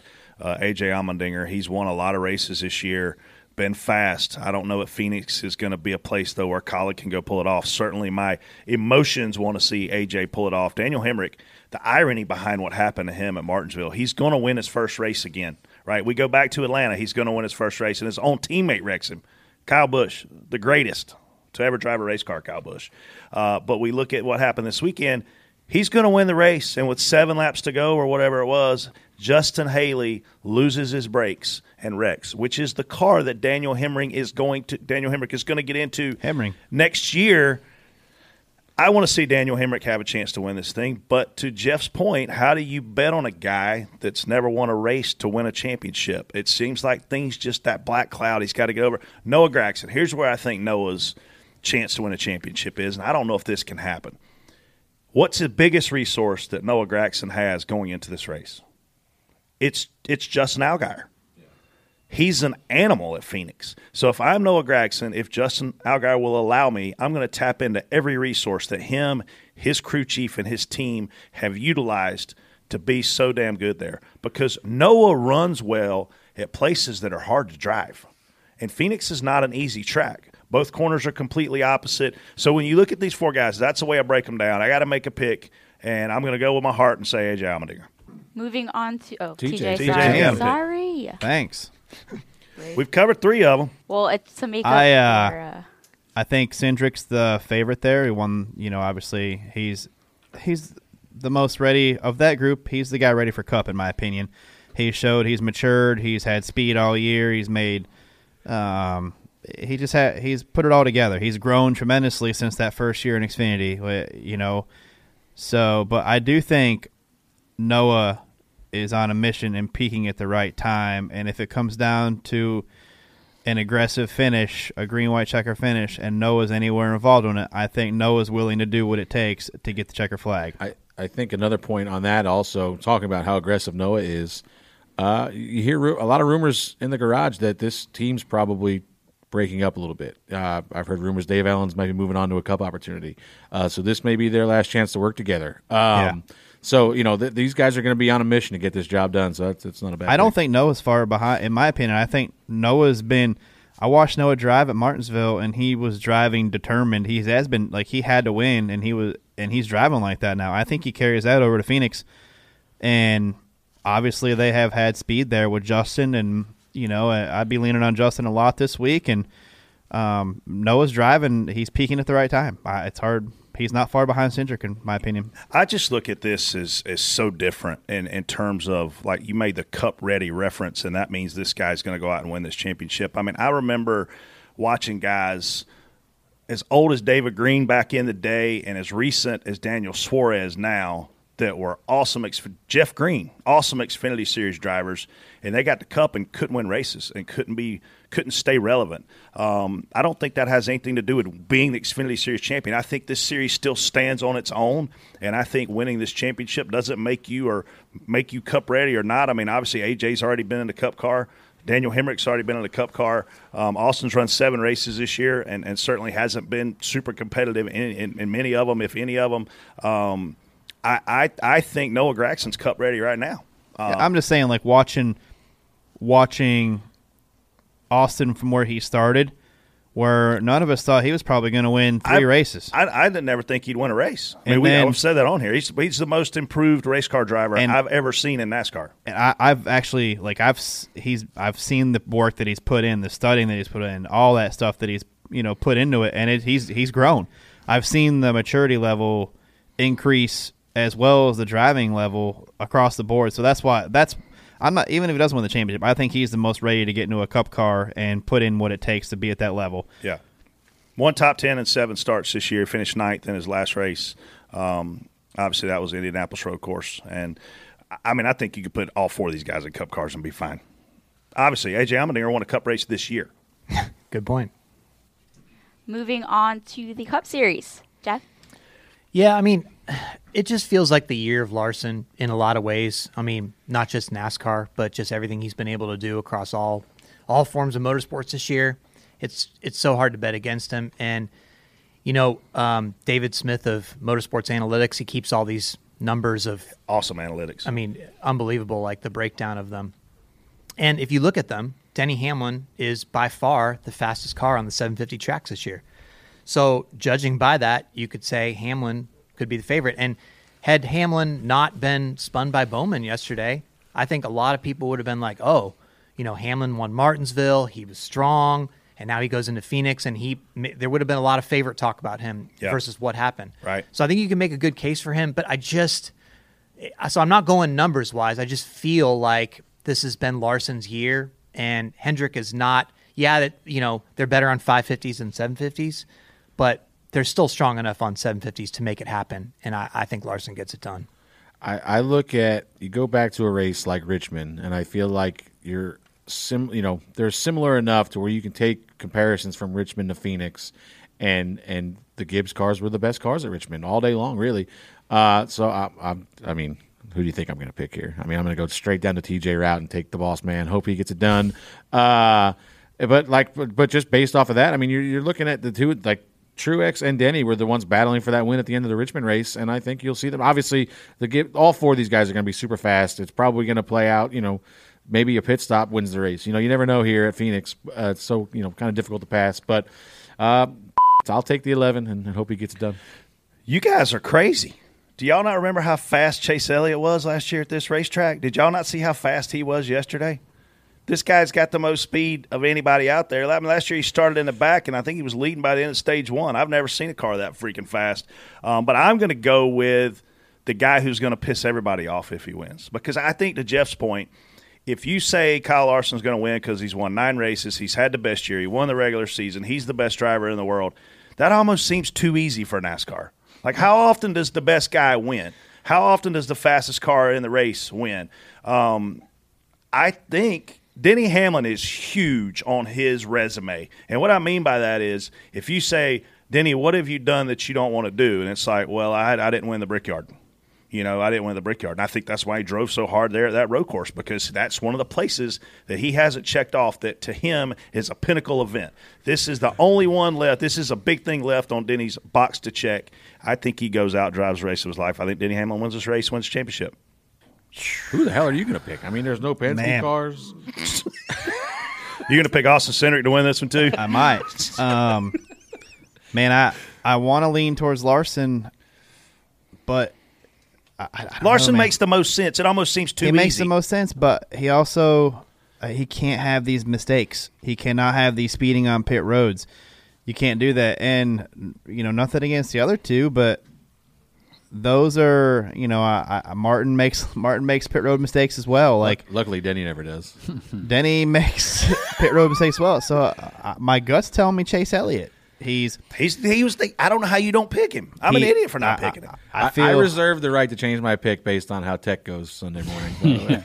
I really. So Chase gets sent to the back. You want to take the 9? I'm leaning towards Chase. Chase Elliott has not won on an oval this year, and you guys are picking him to go out and win the championship race. I know, man. Them guys. Don't group me in with them too. I remember standing on the roof, though, Jeff, and watching in awe of how he was 0.3 faster than second place into a run. Like, I was blown away looking at my fan vision going, what? That was last year when they were better at 750s. We didn't have fan vision. Yeah, but when I look at Hendrick as a whole, Hendrick right now has the most speed consistently for me. I mean, obviously, stating obvious. Alex Bowman. Yeah, 100%. They do. Alex Bowman's won 4 races. He's a hack, and he's won 4 races. So you want me to believe, okay, who's a better race car driver, Chase Elliott or Alex Bowman? Chase Elliott. You'd argue Chase Elliott. I don't know how you don't. I mean, Chase Elliott's going to. I think he wins this race. I think you picked Chase has been here. I picked Denny because I want. Is there not an argument for Truex to be made? He won Phoenix earlier this year. I mean, he won Richmond. I think Truex will be. To me, I think it goes. I think he probably wins. I think Truex probably wins it because none of us picked him. Could be. And then everybody gets the what an idiot. He picked all 4. I picked Chase. He picked all 4. I said I picked Chase. I picked Chase because he's been there before. This is the same setup as last year. I don't Chase. He doesn't make the mental mistakes a lot. And I know he hasn't won a lot of races this year, but he was in this position last year. He's familiar with it. Came from the back. He knows the track. He has speed there. I just don't know how you pick against him. I'll tell you who wins hands down this weekend are race fans, because you can camp there. There's a lot of nice hotels there, and we're going to have a normal weekend finally. These fans. Doesn't that sound nice? It does. These fans are going to have something to watch. And look, man, COVID sucks. It does suck. But when I turn on the television at the World Series, and I turn on the television at Martinsville, and I turn on the television for college football games, people are everywhere, right? This not practicing has saved teams. I don't know if anybody will go on the record with you and tell you how much money, Jeff. Millions of dollars. When you look at 4-car teams, millions of dollars COVID has saved them from not practicing, not preparing backup cars, anything and everything about it. Employees had wage cuts, all the things. Travel, tons of money. I mean, millions of dollars. Maybe somebody will go on the record with you because it's intriguing, right? But for us to go this weekend and fans, there's going to be something on the track all day, every day, and I can't wait for that. I can't remember. Was there practice at Daytona? No, right? It was just qualifying? Is this going to be the first for Daytona 500? No, we practiced. We've practiced 6 times. We practiced at Indy. Yeah, Coke 600. We Nashville. We practiced. Yeah, we hit the new tracks. New tracks and Crown Jewels had practice and qualifying. Yeah. But it's going to be an epic weekend. Like I'm excited for the weekend. I'm excited to crown 3 champions. And Phoenix is an awesome market. Is it my favorite racetrack? No. Do I want it to be the championship race every year? Heck no. Was I fine with it last year? Absolutely. Am I fine with it next year? No. But it's unique, and it offers a lot for fans. So it's been good. It's actually been better than what I thought. I think speaking of champions, we should just move on to the next topic. Yes. I mean, but because Chase Elliott right now is the favorite or as TJ's pick is the favorite, solely because it's a repeat track. TJ just wants everyone to have a good time. Exactly. Hey, regardless of who wins it, it's going to be you name these 4 drivers and you automatically think, okay, this is going to be a good race. The fact that you all pretty much had very different opinions of who it could be shows how good this race is. I'm usually right, be. so.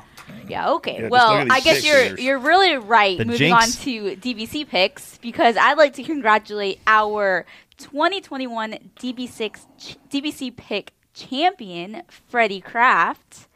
He is now a 2-time champ.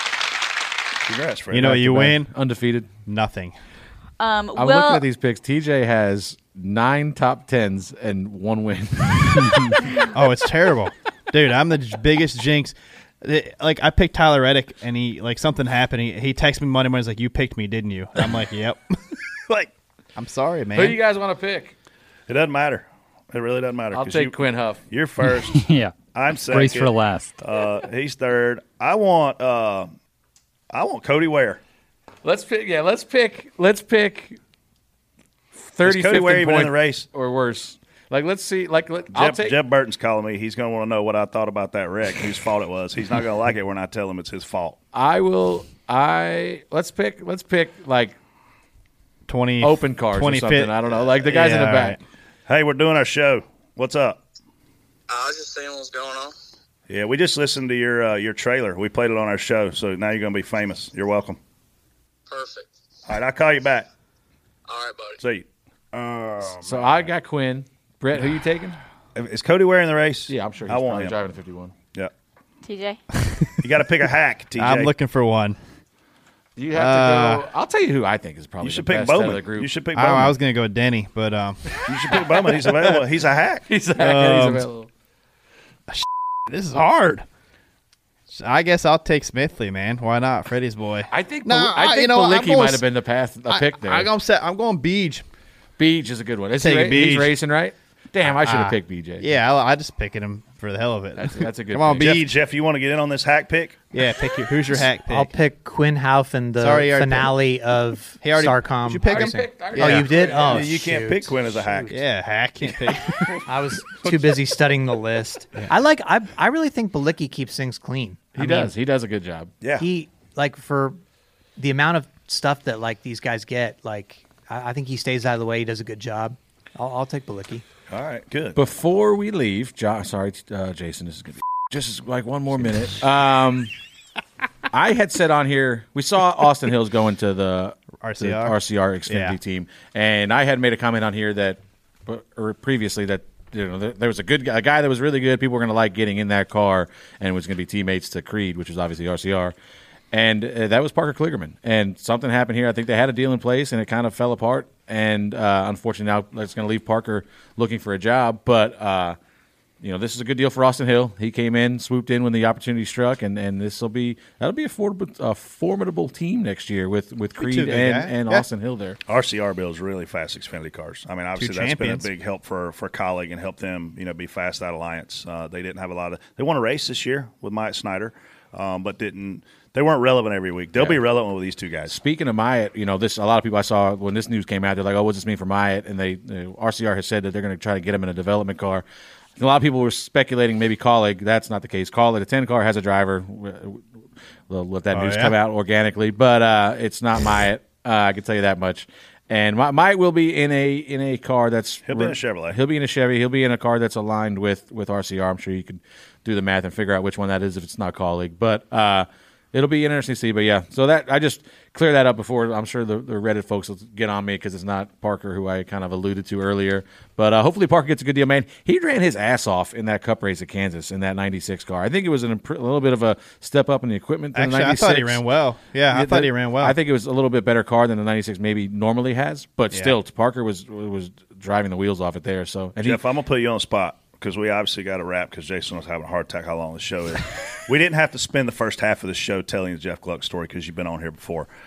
Looking back at the season, right, what's been your biggest surprise and what's been your biggest disappointment as far as drivers go? I mean, disappointment, it's probably one and the same, honestly, with Harvick, right? That to me is shocking. And I know that, during the playoffs last year, he sort of stumbled, but there wasn't, if we had gone into this next season and it was like, oh, this is a new car, this is a new package, there's going to be all these changes. I mean, everything was frozen. There was no major changes happening.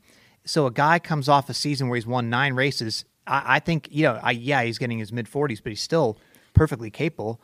I mean, he had a good season for the speed he had, like average finish-wise, but to not win a race to me is like shocking. And I think if you could go back and ask 100 people before the season, like, do you think that he'll go winless this year? People would be like, what? Yeah. No, what? Right. Winless? He's in the final 8. Absolutely. He's going to win. Yeah, for sure. Like it's Kevin Harvick. So yeah, to me, that's wound up together. Like that's still is kind of stunning how that whole thing unraveled. Yeah. And I mean, you look at Stewart-Haas now, there's been question of whether or not Smithfield comes back. If that doesn't happen, and I've heard it looks better now than it did, if that doesn't happen, then you got to wonder who drives a 10 car, right? I mean, do you make a driver change or do you give Eric another year? Obviously, that's the only car in the stable, and this is a surprise for me to win a race. If you just said one car is going to win a race at Stewart-Haas, pick which one, nobody would have took Eric Almirola. Everybody would have took Harvick. But you look at the other cars, like Stewart-Haas is struggling performance-wise. I mean, you can't blame it all on Ford because Penske is not what they once were, but they're not struggling like Stewart-Haas is, and I don't know if it's a depth thing. Obviously, if they knew what it was, they'd fix it. The new car is probably a welcome sight for them at this point. So, I mean, I can't argue that. What do you think that NASCAR needs to do from an entertainment perspective? Because we talked about this last week on the show, the drivers taking shots at low attendance. I was not a fan of drivers doing that because in no other sport have I ever heard athletes say, wow, man, nobody's coming to watch us play today, not in a public forum. So what do you think NASCAR needs to do to fix that problem? Because Martinsville was pretty dang full. They sold the most tickets they sold since 2016. So what do we do to get people back to the track at and I say specifically these tracks because to me that's where our racing has been off, at mile and a halfs? Well, I mean, it's tough. I mean, when you see the product at mile and a halfs right now, it's a tough sell for the people that don't really like that kind of racing, the 550 type of racing, and have made up their mind. And I mean, how are you going to get somebody to go back to Texas the way that track races? I mean, I think you have to almost completely focus on everything but the racing. You can't sell the racing there. Right. How can you? What do you think Steve Phelps oversold with his comments that the new car fixes everything? I do think that in the sense, I mean, it might fix a lot of things financially and sponsorship and maybe all that comes into play. But he said everything. I mean, his context was everything. I think that every time a new car comes out, we hear this is the thing. I mean, we heard about the COT. I can remember the hype for the COT. Right. This is going to be like, this is going to make the racing better at Fontana and all this stuff. Like, I mean, I remember Gillian Zucker being said, "Oh, NASCAR's telling me this is going to like really make Fontana like one of the best tracks on the circuit."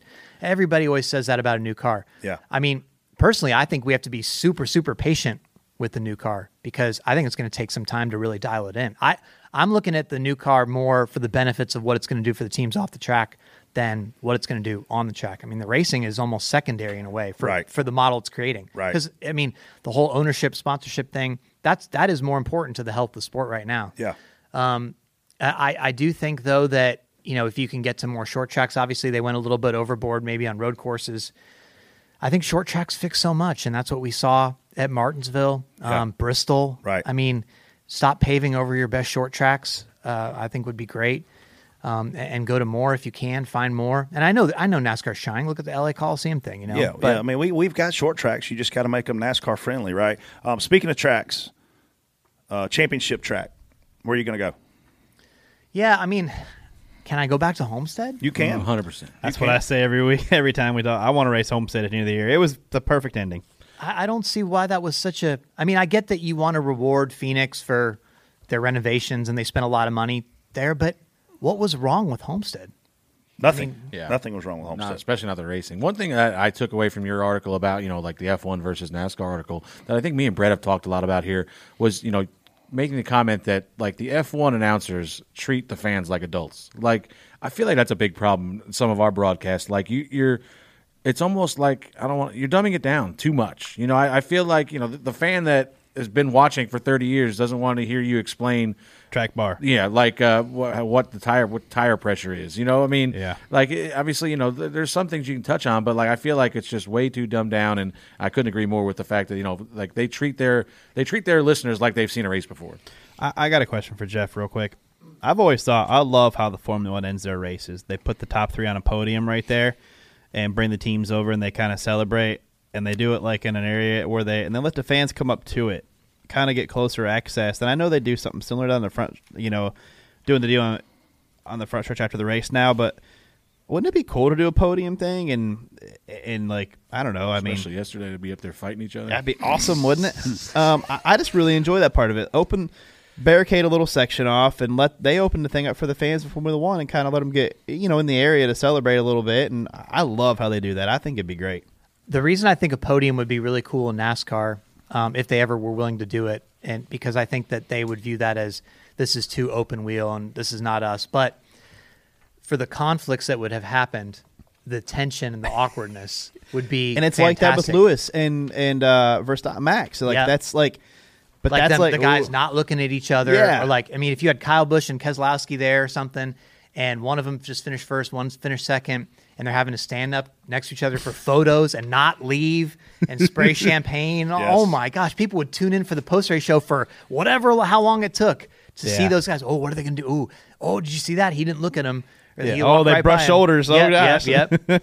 So what do we got to get trending in order to get a podium freaking thing here? We've been talking about it for years. They usually listen to our suggestions, or either the things that we say Man, just magically NASCAR, happen. You guys press NASCAR's buttons so much. You guys need to give them. No.